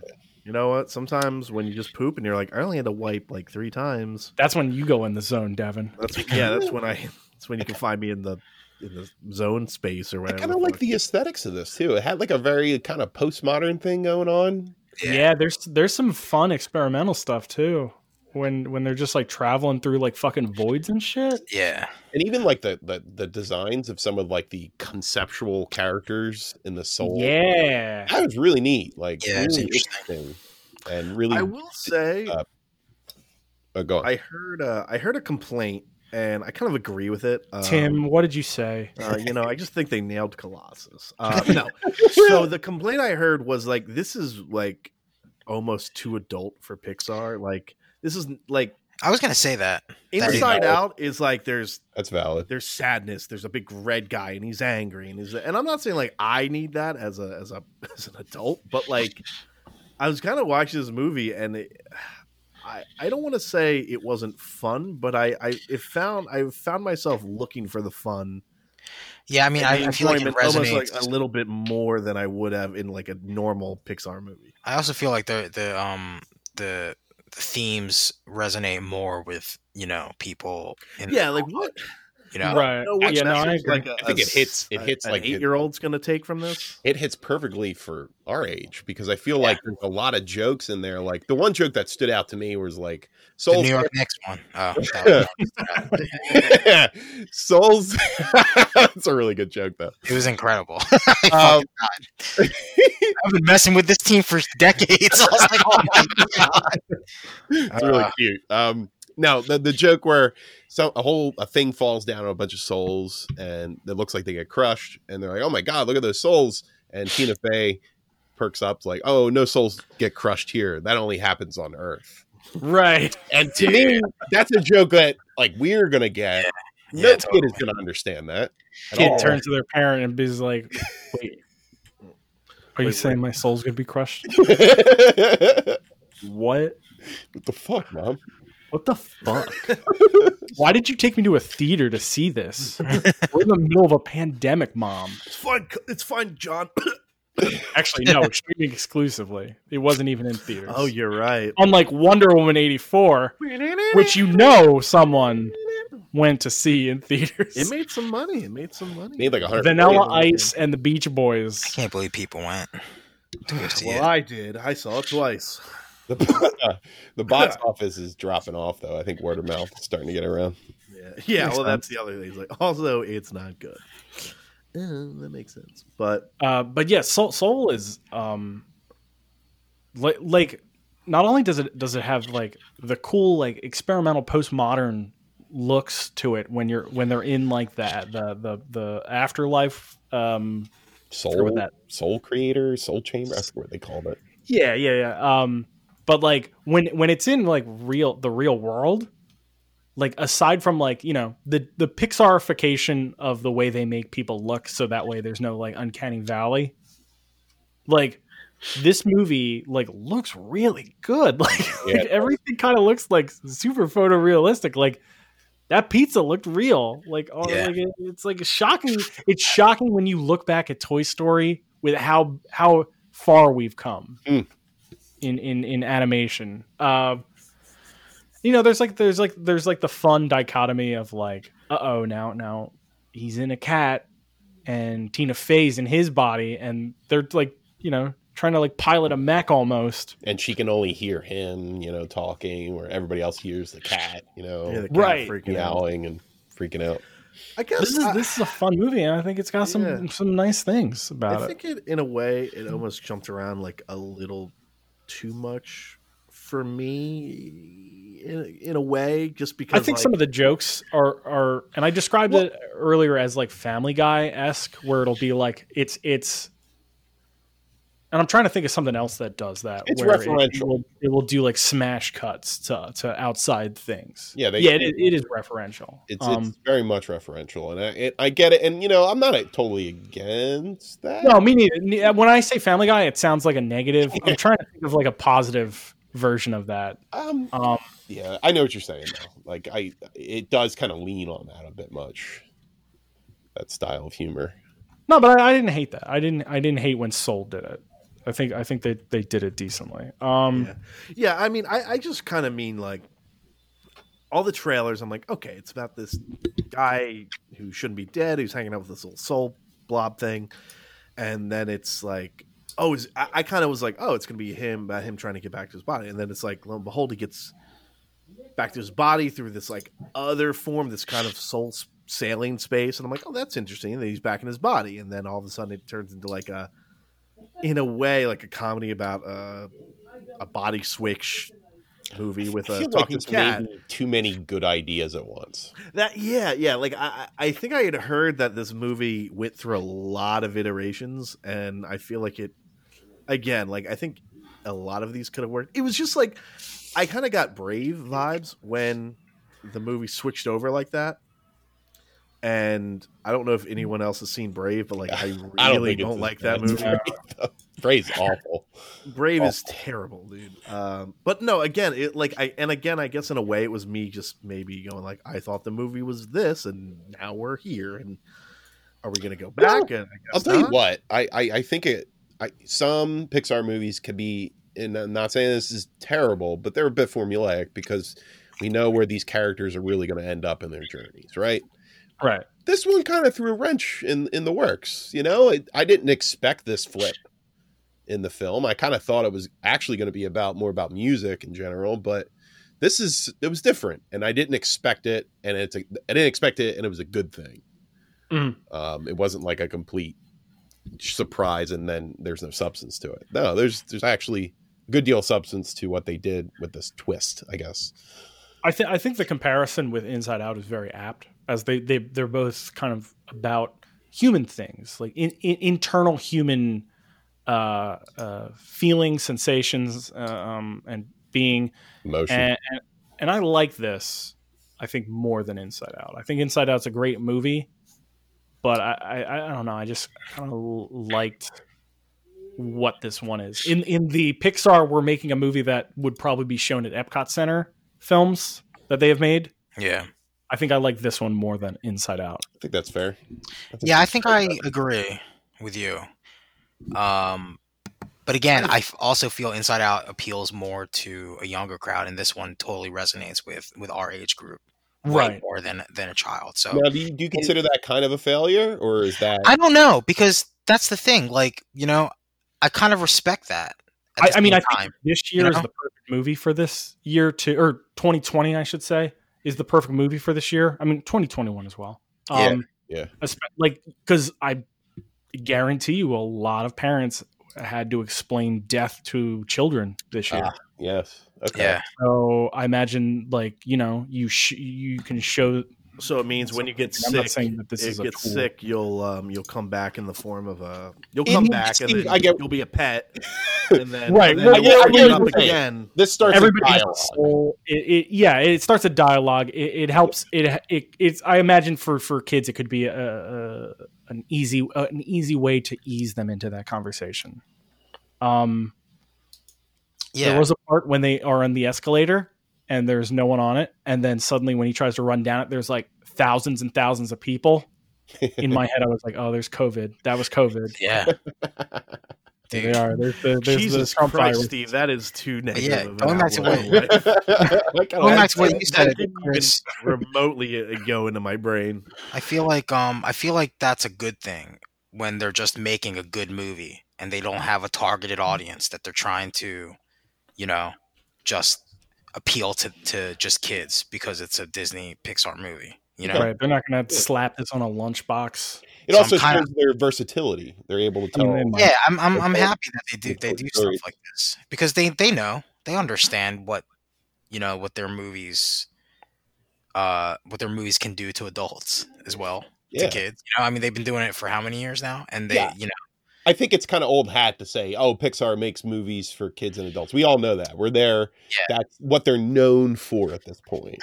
Yeah, the fact that they would take it a little step farther and be like, yo, 30-year-olds, 30-year-old, I hate to say this, millennials. Yo, y'all who saw Toy Story 1 in theaters. Yeah, don't sit there and watch fucking Casey Neistat YouTube videos and think that your calling is you have to be a filmmaker, or else you failed, or don't look at, influencer culture and think that that's what you're meant to do. Like, I feel like, especially this day and age with everything going on, everybody's connected. Like, people kind of lose sight of what's important. And I think that's, and like what they said, the important stuff is not what you become. It's, it's how you live, and that's the most important message to convey. And I feel like that's a good message to give to, and and some kids are some children might come away getting the right message, and some might not, and it's okay. Yeah, definitely. Yeah, again, Pixar is good at making movies that you can watch later on in your life and have a completely different outlook on what the message was. I'm one of those people who thinks too, like, watching a movie another time, I see stuff I miss, and I appreciate, like, the movies I watched for Galani's Gauntlet. I've seen them a lot, but seeing them more of a critical eye, I see more. Yeah, and I find more to be interested in, and it makes me respect the movie even more. So I'm all about, like, multiple viewings of good of good movies that maybe should be great, Yeah, and even in different stages of your life as well. It's like, I watched Terminator 2 in the theater as a fucking, like, 7th grader or whatever. I appreciate it more as an adult, I think. Yeah, right. There are things that, that I probably just didn't even walk away with, watching that movie. You watched Terminator 2 as a 7th grader? I don't know. What year did that come out in? 1991. 91. Oh, so that was what? Was that 3rd grade for me then? I was gonna say. I did watch it in the theater though, Terminator 2. Yeah, I'd call it one of those, like, it's out for like the month of October or something like that. I was 6. Craziest thing how they used to market R-rated movies to children. Wow. But you know what? I didn't grow up being an ultra violent fucking crazy person. You know what though? I'll say this, kind of going back. I definitely do feel like I was affected watching this at home though. Like, I was distracted a lot when I was trying to watch this movie. Same with Wonder Woman, actually. I just kept looking at my penis. I mean, I was like, this thing's just there. Thing's just do something. Just smacking it around. Yeah, come on! I was like, I just wasn't in the mode, Well, I watched Wonder Woman 1984 with my dad, and we just kept dunking on it. And but even then, right? Yeah, I guess in a way that's a good thing. But I was watching through the window, and I was like, "Can you guys keep it down?" Shut up, Steve! Go home. Nobody loves you. Why will you pretend we're at the movies? I don't know what that voice was. Shit. You down in front. Yes, Devin, I'm sorry. This is a fuck, guys. That's what I'm giving it. I'd say fuck, yeah. I would say fuck as well. I would say fuck too. I would say fuck. It feels weird saying fuck. Does for fuck such an endearing movie. Well, you gotta be critical. You gotta have a critical eye, man. You can't give Marys to everything, right? Sorry, dog. You know what? Maybe you shouldn't have made Onward a Mary for us. Maybe I would give Onward a Mary. I think I gave that a Mary. You can't make Coco one year and then make that. No, I mean, let's be. Wait, did you? What a goddamn great movie that is. That's an excellent film. Soul actually so underrated. Sad though. Did anybody cry during Soul? I did a little bit. There are some parts in there. I did not. I didn't either. I said, what is the point? But then again, I wasn't fucking distracted like a fucking immature sixth grader. I mean, like, I'd say if Up is the crying on the vacuum in the next room, and you're like, this is. If Up was the most cryingest Pixar movie ever made, it's not. Coco is. Are you kidding me? I think Coco's way harder. You're saying Cars 3 is the worst. He's the least cryingest movie. Coco didn't do shit for me. I said, I hope this whole family seriously dies. Wow. Shut up. You know what? That's so annoying, dude. Coco is like Coco is a movie that we can't even.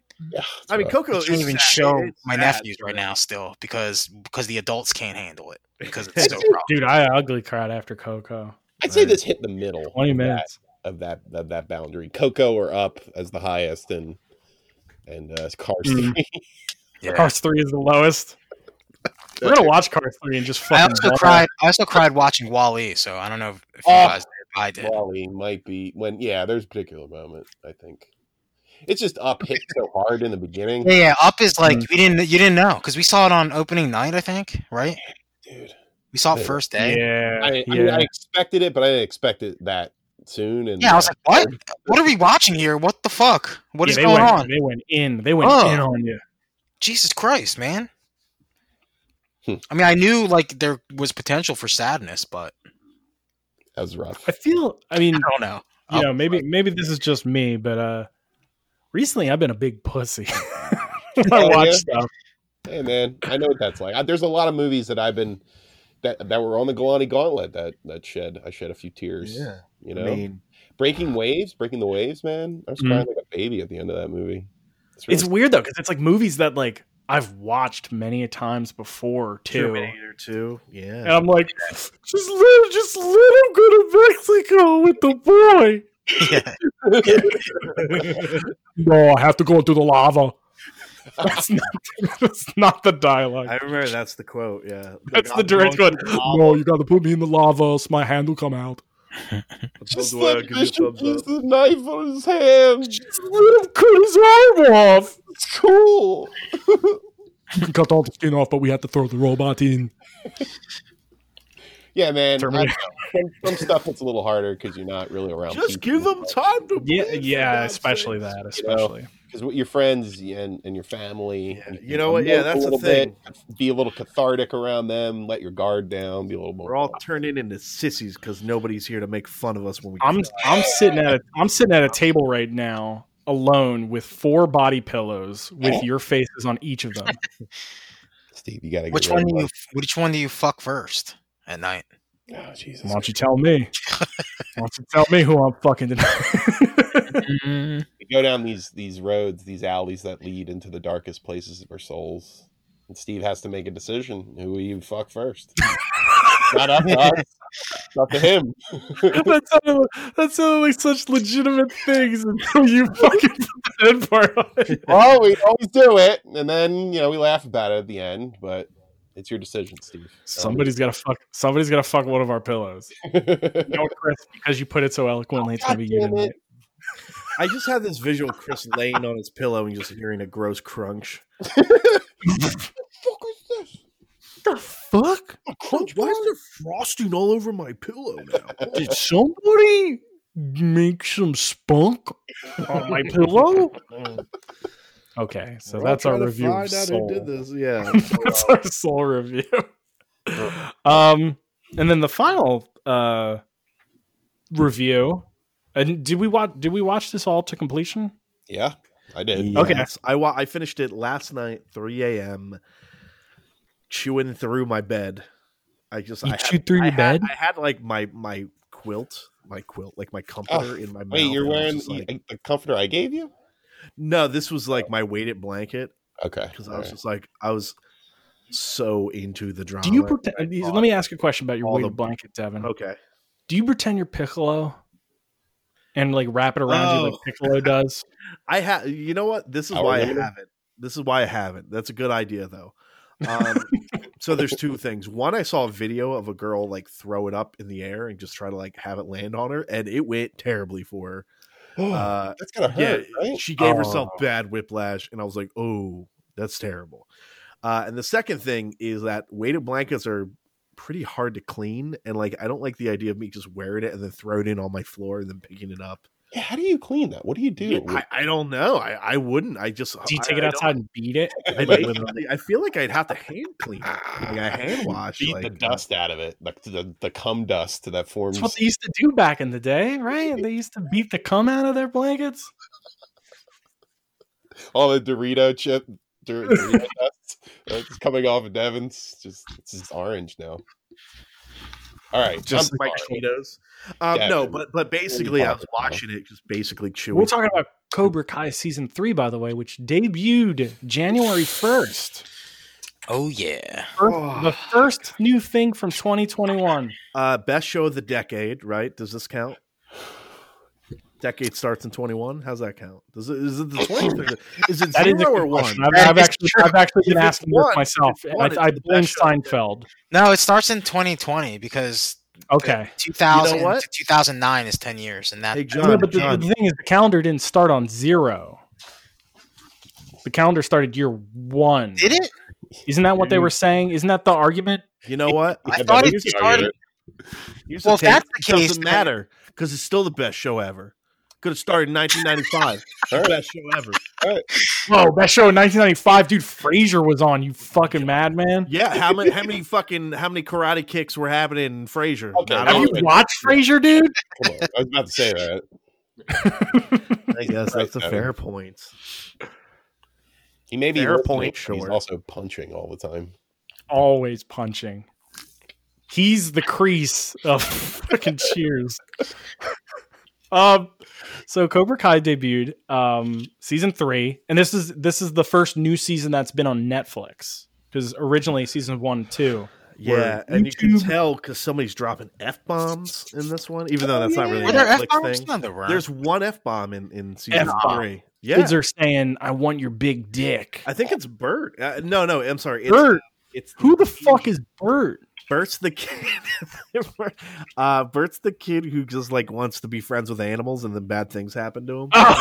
You know that kid's name? I googled it kid because I love him. You talking the kid who got Clarence? Yeah. Okay. Yeah. And then he went to pet a cat and then got thrown through a window. Apparently they had an F-bomb in season 2 too. I'm looking. Never mind. Yeah, YouTube. Because the one, like, regardless, in season 3, he's like, they beat the fucking shit out of me, and I was like, oh my god, that's blue. So for Cobra Kai. Going to be some spoilers for season 3. Yeah, I personally, I think I want to keep it. I'm going to keep it light on my side. I'll say this though, I'm going to get this out of the way real quick. There's not a show alive right now that I will give more passes to than Cobra Kai. I'm like, so what if the choreography's not great? I love it. Who cares if the acting's a little dramatic and like overly dramatic and the plot's like getting silly? I still love it, baby. I mean, that's the whole charm of it. I think is the drama, the angst. Really is. That's where I tune out completely. How? Like, I'm sorry, but like, the character of Johnny Lawrence is torn between his student and his son, and there's both viable reasons for why he should and should not spend time with them.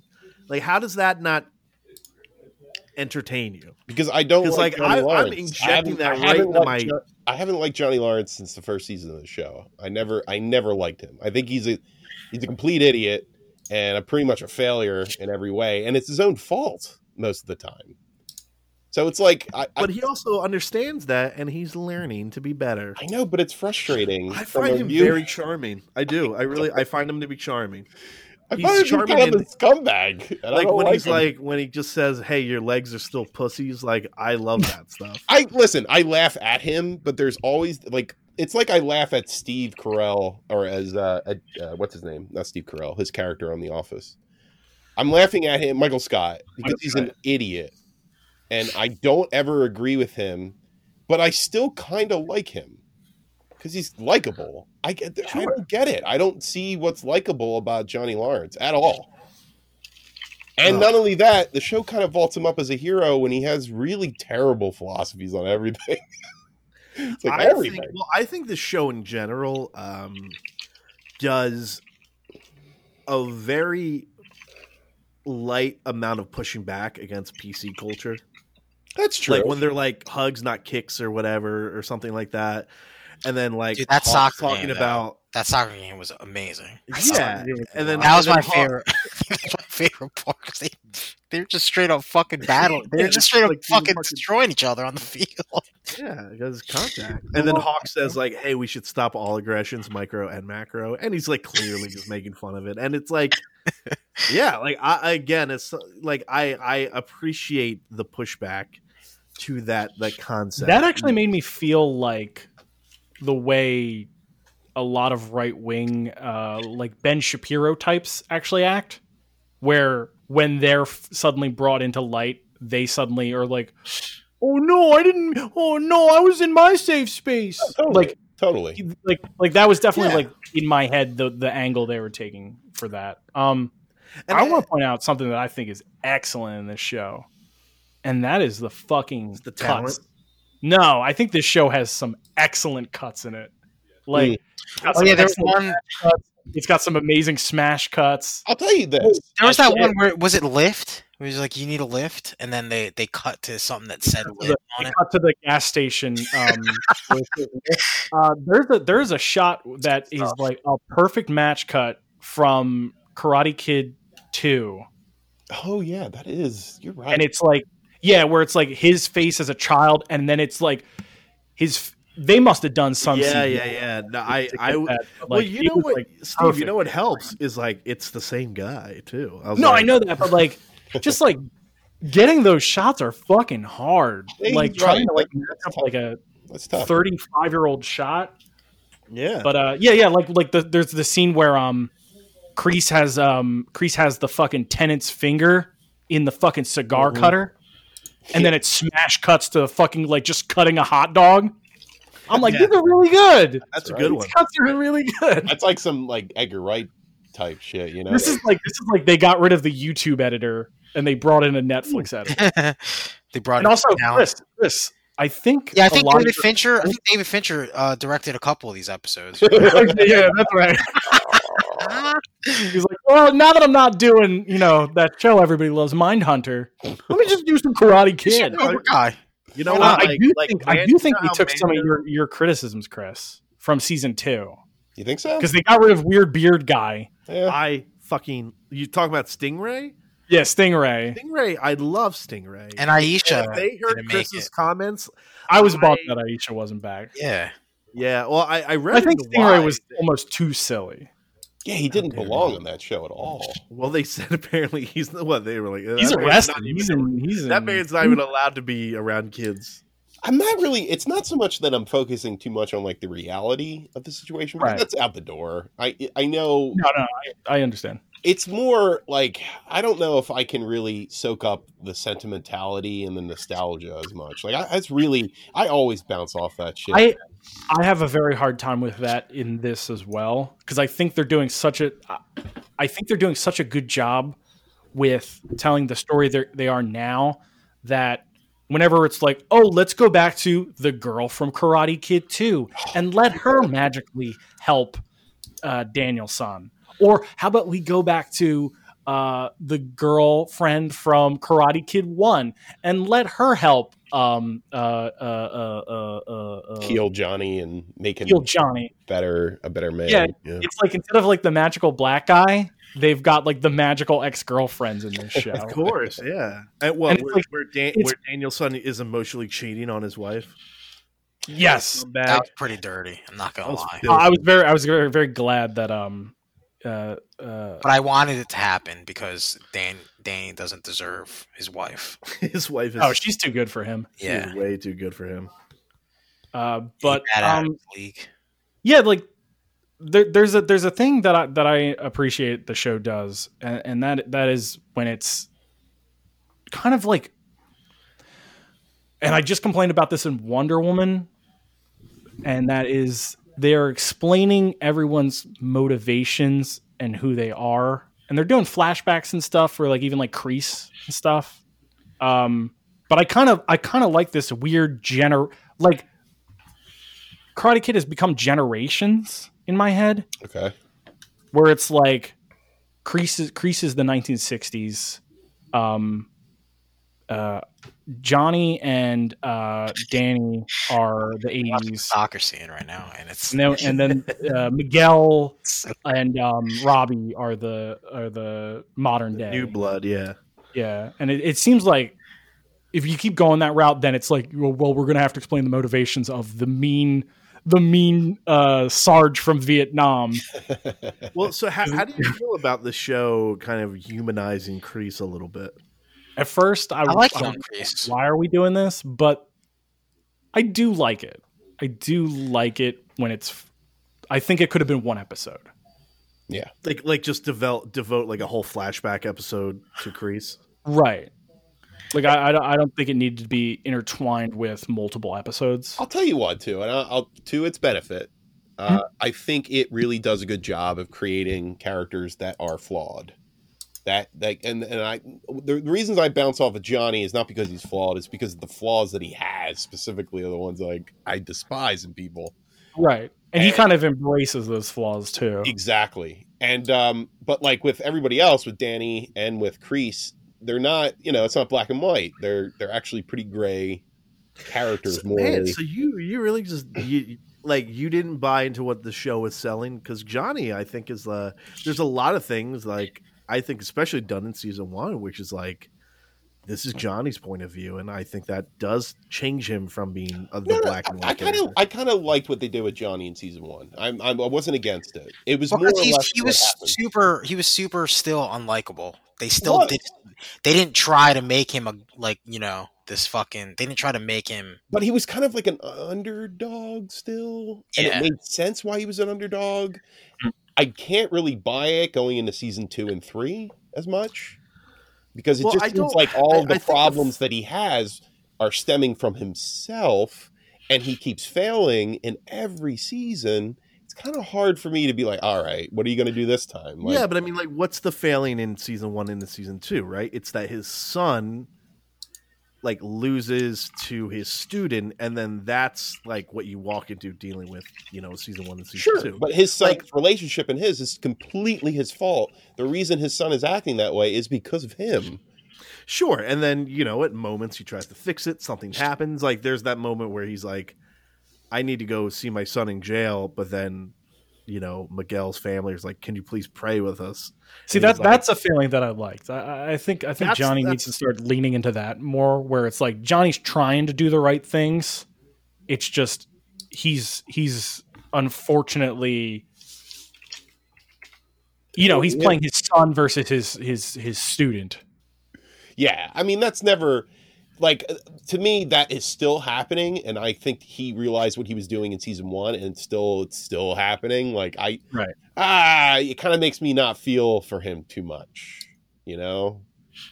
Like, that should have been nipped in the bud already, but what are you doing about it? I mean, that's a question, like if I asked myself, okay, if I had to go meet my son in prison, and then the family of my student who my son paralyzed asked me to stay with them during his surgery to see if he was okay.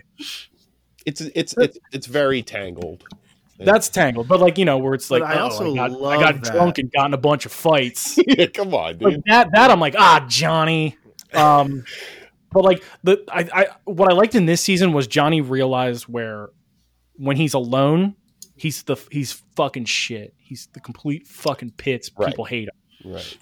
When Johnny actually has something to strive for, someone to try and help, he stands out. Like him and somebody to compete with, yeah. I get with like him and Danny's relationship is a rivalry, and it seems like he's actually better a little bit when he's with Danny. Like he's getting shit done, right? And he took it too far, which was kind of a bummer. Where it's like, damn it, that thing I'm liking, they suddenly threw it out the window, but. Like I do think this show has a path, which I like, where it's they brought back the bully from season 1, Kyler. Oh, yeah. Kyler, guy that loves fish sticks but hates sushi. I'm like, dude, this dude's the fucking big bully. That dude sucks, man. Yeah, no, listen, I mean, we're getting away from what we were talking about like just a little bit, but like I just really like that the Kreese's mentality is like, hey, you know what? Like addition by subtraction. Like we need to get actual athletes because like I just have a bunch of fucking nerds that I mean, that's what Cobra Kai was. Hey, you gotta hand it to Kreese too. He's not sexist. No, he's not sexist, and he's like raw talent, dude. When he's like hanging out in fucking gyms and like, but he's a manipulator, Matt, and he's like, I need my ultimate squad. I'm like, I fucking love this so much. Yeah, and then of course it comes back. It goes back. Maybe the real Cobra Kai story that's going to be revealed next season is the redemption of Kreese, and that he's actually a really good. No, you can never redeem him. He's always got to be. Yeah, I feel like he's too bad. He's dark. He's gotta be. I feel like we got the gray on the show. Yeah, we got the understanding of Kreese, but like he's still a bad boy. Hey, I forgot to tell you, your girlfriend got in a car crash on your way to Vietnam. Like what? Oh God, it's fucked up, dude. But like again, we're talking about like Johnny. We're talking about Daniel. But like, you guys don't think that was a half-hand situation? What's that? Between him and his captain, that like he wanted him to beat him. I mean, I definitely think he wanted to beat him for being. I forget. Did they reveal that the captain was like holding those letters from him, or no? Yeah. So he found out. Before they shipped him. Yeah. So when they were walking out of the cage, he told him, he was just like, "Oh, by the way, your girl, she fucking wrapped around a fucking telephone pole on her way to San Fernando Valley or some shit." And I was like, "Oh my God, this dude deserves to get." I didn't want to tell you because, by the way, the snake pit, very predictable. Yeah, of course. Of course. I was like, you know what? That would have been weird if it was a punji pit, though. If it was just spikes, like it would be like, you gotta call it Cobra Kai. Spike Kai, Eagle Fang Karate. I love Eagle Fang. I love Eagle Fang Karate. I was looking at shirts now. I told John to buy me one. Wait, what is that? I don't remember that. That's Johnny's new. That's Johnny's karate school. Okay. With the fang. So fucking Johnny. Dude, that's the thing. Like that's what I love. He's just so dopey in such a.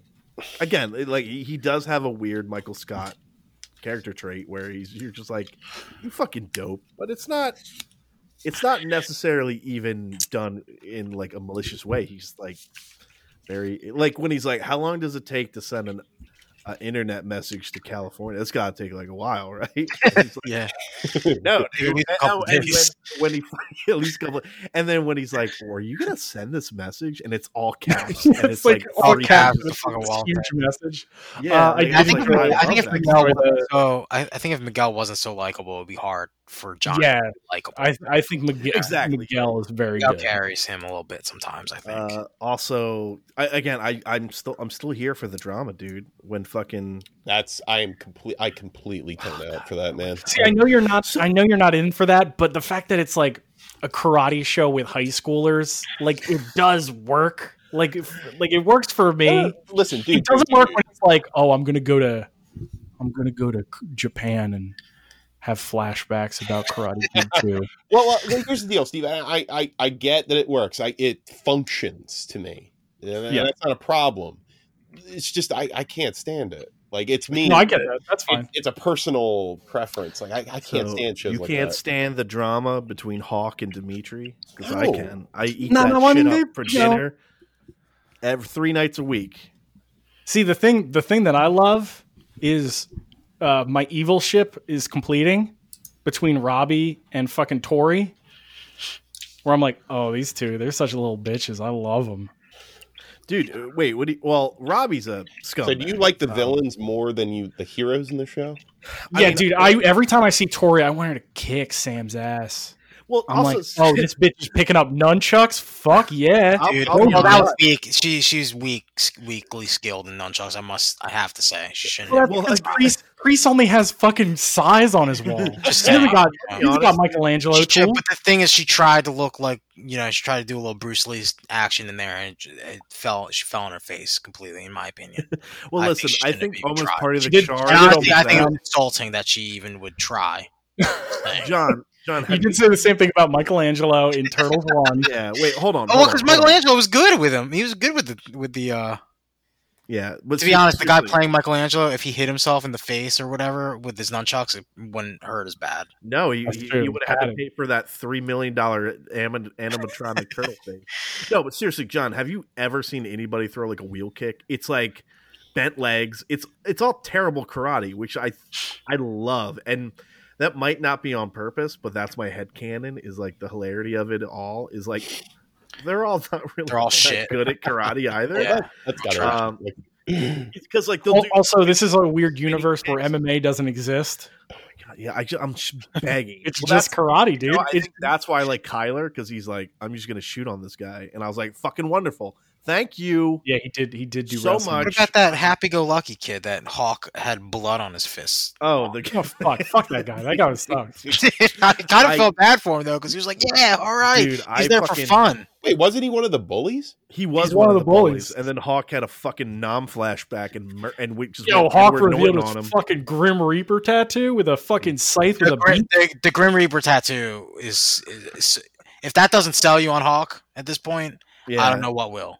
So Tom Box, if you're listening, Tom Box doesn't like Hawk. Oh, you know what? Tom Box is a beta. That's why. That's just flat out. Tom Box is Team Dimitri. So it sounds like you guys like the villains more in this. In general. I mean, to be fair, I've always liked Hawk, and Hawk is, if you finish the show, Hawk is on the way to I know. To Vegeta territory. You know, listen, everybody flips on this show. They flip back and forth. You know who always flips heel? Sam. Garbage can character. And if I were listen, there really is. I think there's a case to write an article about like how they're doing this poor actress dirty, because she is the dirt worst. Everything is her fault. When she has that dream sequence where Tori just fucking drowns her in the fucking koi pond. Yeah. I was like, fuck! What? No, like seriously, it's just a dream. Like. Wait, so Devin, you're Team Tori? You're not Team Sam? Dude, that girl. I don't like either of them. So that girl could shit in my hand, and I'd be like, "Yes, please." Like, thank you. Gross. I love Tori. I'm here. Also, fat kids. Let me say this. I love the Frank again. I am 22-year-old actress. Wait, who? The two fat kids, because that kind of tore me apart when it was. That was like Civil War brother versus brother type shit. Well, yeah, I'm glad that they're back. Dude, that one part where he was like, "Oh, what was it?" Where the two skinny kids were like, "I wouldn't even spit on you if you were on fire," or some shit. Yeah. Speaking of spit, how about when fucking Hawk spit on that kid after? Oh, dude, he beat him and then spit on him. Dude, no, Devin, how hard were you? How hard was your dick? No, dude, not only that, but then when Hawk slammed a vase on somebody's head and called him a pussy. Listen, oh my God! All right. So let me explain this. When Hawk, not only does Hawk murder a fat child, there's blood on his hand, and then he fucking gets right in the other bully's face, and the other bully turns away. Yeah, dude. I shot through. I was wearing jeans from the 80s, like the really tough ones, and my boner shot right through that. Dude. I was like, this is the peak of cinema. like, yeah, what's Mank? Like, give me this. All day, like, dude, when he because he. I mean, that's the scene that gets David in his face and he stares at dude. Yeah, that's the David Fincher-esque scene. He gets in his face. No, and there's so much. I'm not even kidding, dude. There's so much done within that quick little moment where he just no words needed. You know, he just fucking stares at him. He's like, "Yeah, I'm fucking a psycho. I'm the guy. I'm the man here." Yeah, I thought he was going to fold when he saw Kyler. For the I do feel like Hawk is unfortunately, I feel like Hawk is like the Darth Maul of this show. Yeah, I would associate him with like Kylo Ren almost. Yeah, he's just never really gonna. Well, I have okay. You want to hear my dream scenario? I thought he went with. No, he didn't. He stole a crease, right? No. He turned at the Christmas fight. That's right. So he's on the side of the I'm just saying like he'll never win the big one, right? He'll never win the big one. Sure. And I'm like this is my dream scenario for season 4 is like Kreese like kills Dimitri, and then fucking Hawk goes insane, and then he dyes his hair gold. You want and he turns into a Saiyan. That would break Yasmin's and then heart. he kills Kreese because he's a fucking maniac now. Like, I want this to go off the rails. Oh well, Devin's waiting for Cobra Kai Super. Dude, give me Cobra Kai Z in my, just shoot it right into my taint, dude. I fucking can't. So okay, well let's talk about this real quick. I didn't realize, like, I was just chewing through it, like, and then I didn't realize the last episode was the last episode. Yeah, me too. And I was like, oh no. But then I looked, and like, because it got approved, like the season, like they're filming it now. Oh, wow. Which means we'll get it this year, I believe. I believe that's the plan. And I was just like, because again, this was a very lick the tip type of season. Yeah, it ended on pretty much a cliffhanger, right? Like, are you fucking kidding me? At the end of it, I was like, I hate the fact that what are we doing, spoilers? I hate the fact that they're like combining or whatever, but I got the chills because of the Phil Collins song. I called that in season 2. Yeah, we all knew it was gonna happen. Yeah, come on, that's an obvious one. I want more Ryu and Ken versus Akuma though. I want more of that. Well, I wish Kreese was like yeah, it is. I wish Kreese was like not like a 70-year-old man at this point, because like Johnny just beat the shit out of him because he's an old man. You know, they kept cutting to the fight with Kreese to his back. And and even then I feel like he's 70. I gotta say this though. When Johnny's fighting, it's like believable. I think, right? Yeah. When Daniel's fighting, he just looks so awkward that I can't. I think he's getting better, but it's still not. It's like not good. Like, yeah. Well, I also think the trash Miyagi-Do doesn't do him any favors. Well, now he's got the secret. Now he's got fucking super pressure points. Oh, he's got evil Daniel. He's got the Hitman pressure points that he pulled on. Yeah. What's it called? The Hado. Or literally evil Ryu now did the same thing that Ip Man did to Twister. I like that he does that to Kreese, and then Kreese is like can't move his arms, and then like immediately when the kids show up, Kreese just stands up and can't move his arms. You know what that was like, Steve? That was like a cutscene from a video game. Like, it was out of the boss. He just stands right back up, like defeated. Wait a second! Didn't I just paralyze you? Well, listen, it goes away, and Kreese just has a higher metabolism. Right? That's nitpicky, though. I mean, again, like, listen, again, I give this show so many passes, but I like. There's moments where like Johnny's out with the old flame, and I'm like, oh my god, Miguel's mom, dude, and I'm waiting. I don't know why they did that. I don't know why they did that with Daniel-san though. Where it's like him and his old flame from Japan, like their hands brushed when they're grabbing their glasses. Scumbag, dude. I think they gotta paint Daniel a little darker, and I think that's the way you do it. Where it's gonna be like, I fucked her in Japan. It could be. And then he puts. She was still single, right? She wasn't married or anything. He pumped and dumped her. And she was never the same. Dude, yeah. She was never the same. She was like, oh, she's stuck in Okinawa doing dance. And he used her because she was like, oh, by the way, that girl we saved on that pier, she just so happens to be the executive vice president of Doyona Sales. Dude, every time they said Doyona, they were saying that. I thought I was going crazy. No, it was Doyona. No, dude, I want a Doyona car right fucking now, dude. Dude, you get that 2022 Doyona? Also, Kreese with the ability to just like psychically create snakes. Yo, what is that, dude? Those snakes know how to open doors. Bro, though, his army bro that owes him anything. What's he going to use him for? I mean, was that the ponytail guy from the second movie? The ponytail guy. No. He called the army buddy that Kreese. Yeah, the army guy was like, I owe you anything. I thought that was the same guy. I'll fucking eat your asshole if you want me to, Kreese. Anything at all. Just tell me anything. Just call me whenever. They like made that point like for like 10 seconds straight. Yeah, and then he called. Well, John, I think you're right. I think he's just going to break in and slit Danielson's throat. I need you to kill Dimitri. Yeah, I need you to kill this kid. Wait, so they're setting up the All Valley tournament. It's going to be Tori versus Sam, right? It has to be. That's what. No. Here it goes. Look, Karate Kid Part 3. Ostracized villain John Kreese attempts to gain revenge on Daniel and Miyagi with the help of a Vietnam War comrade, the wealthy owner of a toxic waste disposal business. Oh, they're bringing the toxic waste disposal. Dude, he's gonna cover Daniel in toxic waste. So that's shit. So that is Toxic Avenger. That's how Miguel's gonna get his. That's the guy. Powers back. I guess you're right. Terry Silver, a wealthy businessman who founded Cobra Kai and now owns a toxic waste disposal business. Yes, please give it to me. That's a weird callback. Like, again, that's a weird callback. Well, that's the thing, dude. Also, they have scraped every inch of this of the callback stuff. Like, I've never watched anything past Karate Kid 1. I've got another reason for you to not like this show. I've noticed this while I was watching every episode in the credits. Executive producer Will Smith. Will Smith? No, that's not. Yeah, it's dude. It's the same one because also Caleb Pinkett. Is, shit. In there too. And then director David Fincher did the Oh no, I hate it. Fucking traitor.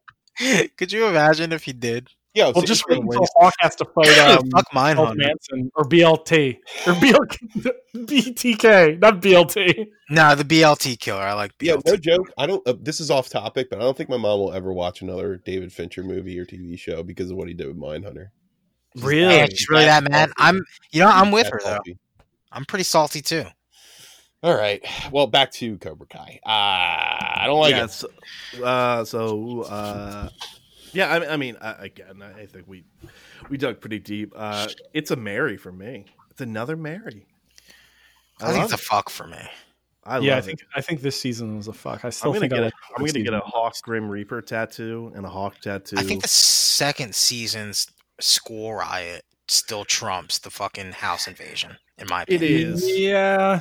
But I mean, the dude's back got broken at the end of that last season. But that soccer game in this season. Well, no, I mean, like again, Steve, you're talking about funny cuts. It's like I'm really glad our kids aren't like crazy. It just cuts them fucking killing each other. Good cuts, no, dude. This season had some good fucking editing. And you know what? I think it dealt with a really good transitions in the script too. Like they're clever lines that lead into other scenes. That's totally the writing, you know. Yeah, very true. There's definitely some good talent in this show. Oh, definitely. Michael Hurd is great. I love him, but like, I don't know. It just doesn't do it for me. I get it. Just wait until they introduce Ip Man as the ponytail man. Oh God! I'm excited for John Marston. You know, by the way, Chris, I also watched all the Ip Man movies. Hey, with the exception of Master Z, I didn't watch Master Z. You didn't watch Master Z yet? Not yet. I needed a break because I shoot through them like night out. I watched two. Devin, I think you'd really like Master Z. Actually, I probably would. Actually, I'll say this, and we can maybe discuss it post show if you'd like to. But yeah, sure. I think 2 is probably the worst one.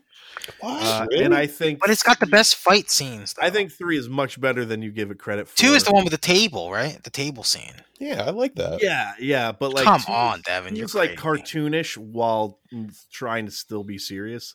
Twister is a fucking silly thing. Devin's just mad because he feels like his also Twister. Getting, Chris, I could speak for 20 minutes about how Twister got robbed and is actually the better fighter. I was rooting for Twister. I was. Of course he was. All right, you're in a boxing match, and then the other guy's just allowed to kick you. Devin, before you get on your rant here, okay. He's the one that created the rules for the fight. He said, I'm going to show you that Chinese fighting is bullshit. He said, do whatever you can, bring whatever you want to the ring, I'll be ready. He made that rule. Sure, but also Ip Man's getting saved by the bell every round. Hey, that's boxing. That's his domain. Wearing a goddamn sweater during a fucking boxing fight. I was like, that's uncomfortable to look at. If Twister went to the press conference and was like, I want to fight anyone, but they got to wear 10-pound gloves, and they got to fight, without a shirt on, it wouldn't make any sense, Devin. I'm just saying, if Twister wasn't wearing those fucking padded gloves, we wouldn't have an Ip Man 3. He created the scenario. Right? Twister created the scenario. All right, whatever. Ip Man 3, I didn't hate Ip Man 3. I actually quite liked it. No, I know that, but I was quite... One is the best, right? One is definitely the best. Right, of course. Also, I was just saying... Oh my God. All right, I'm so mad when I think about the ending of Ip Man 2 because he's on the ground, clearly a grounded opponent, and then Ip Man just punches the shit out of him. And the ref just stares at him and then starts counting after he punches. Oh, God. Devin. I'm getting mad. I'm taking this to a partial audience here. John and Steve.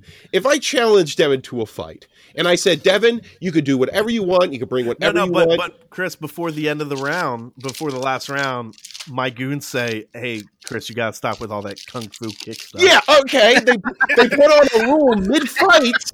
They waited around. Okay, is that not? Am I not at fault? You can't introduce rules like that mid-fight. No, but listen, they didn't say. Listen, if you get knocked down, he takes a break. He gives him a 10 count.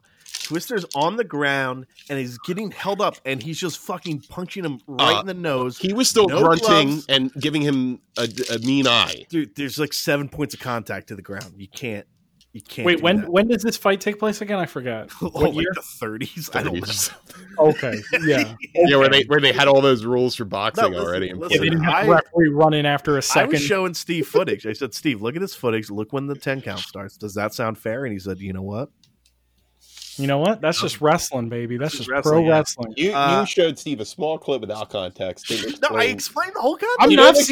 I've seen that movie. It's just I saw it a decade ago now. Sure. I'm giving you a little refresher. He literally asked for that fight. Twister asked for it.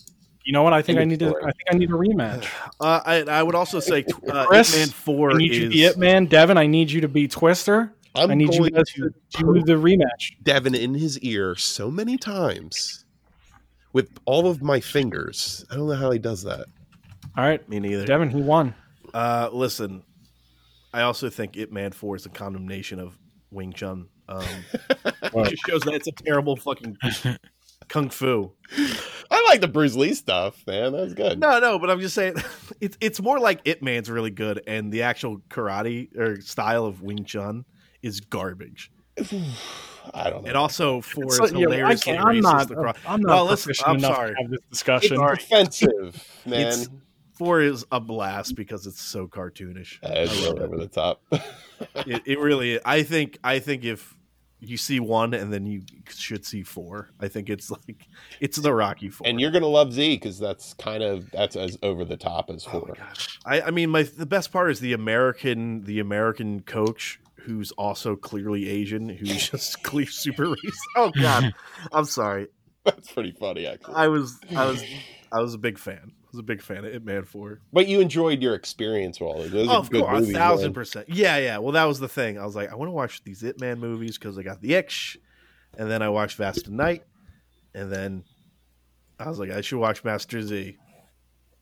But anyway, that was my taste. That was my book report that I give to Chris. Oh shit. We got some stuff to talk about, some news too, right?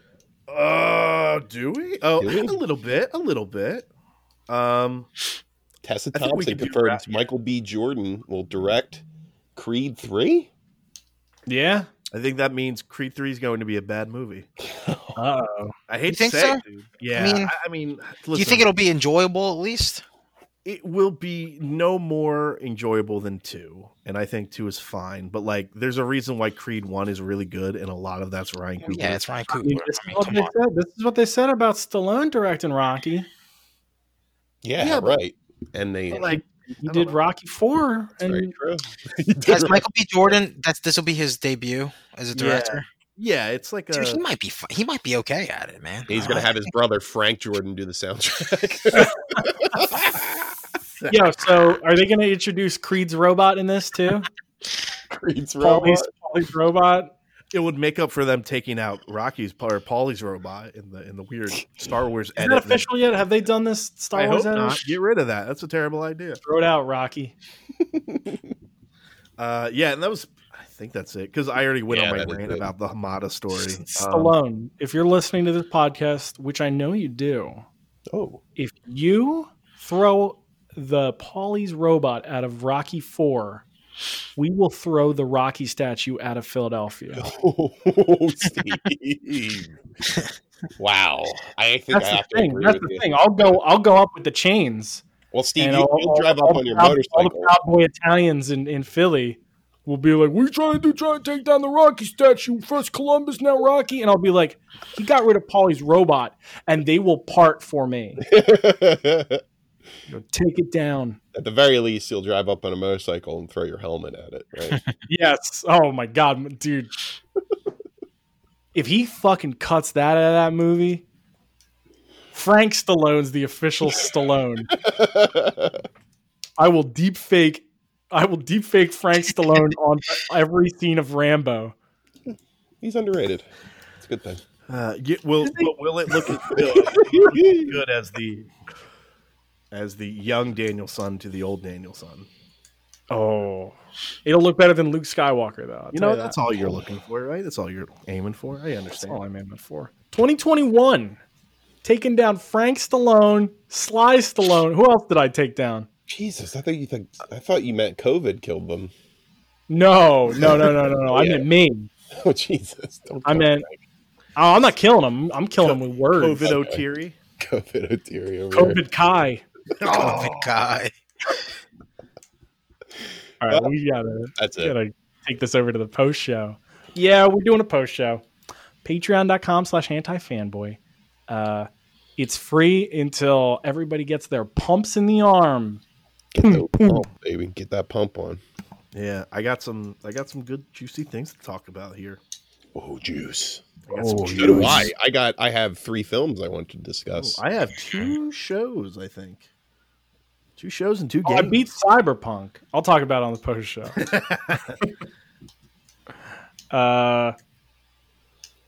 See you later. See ya. Happy 2021. Hey.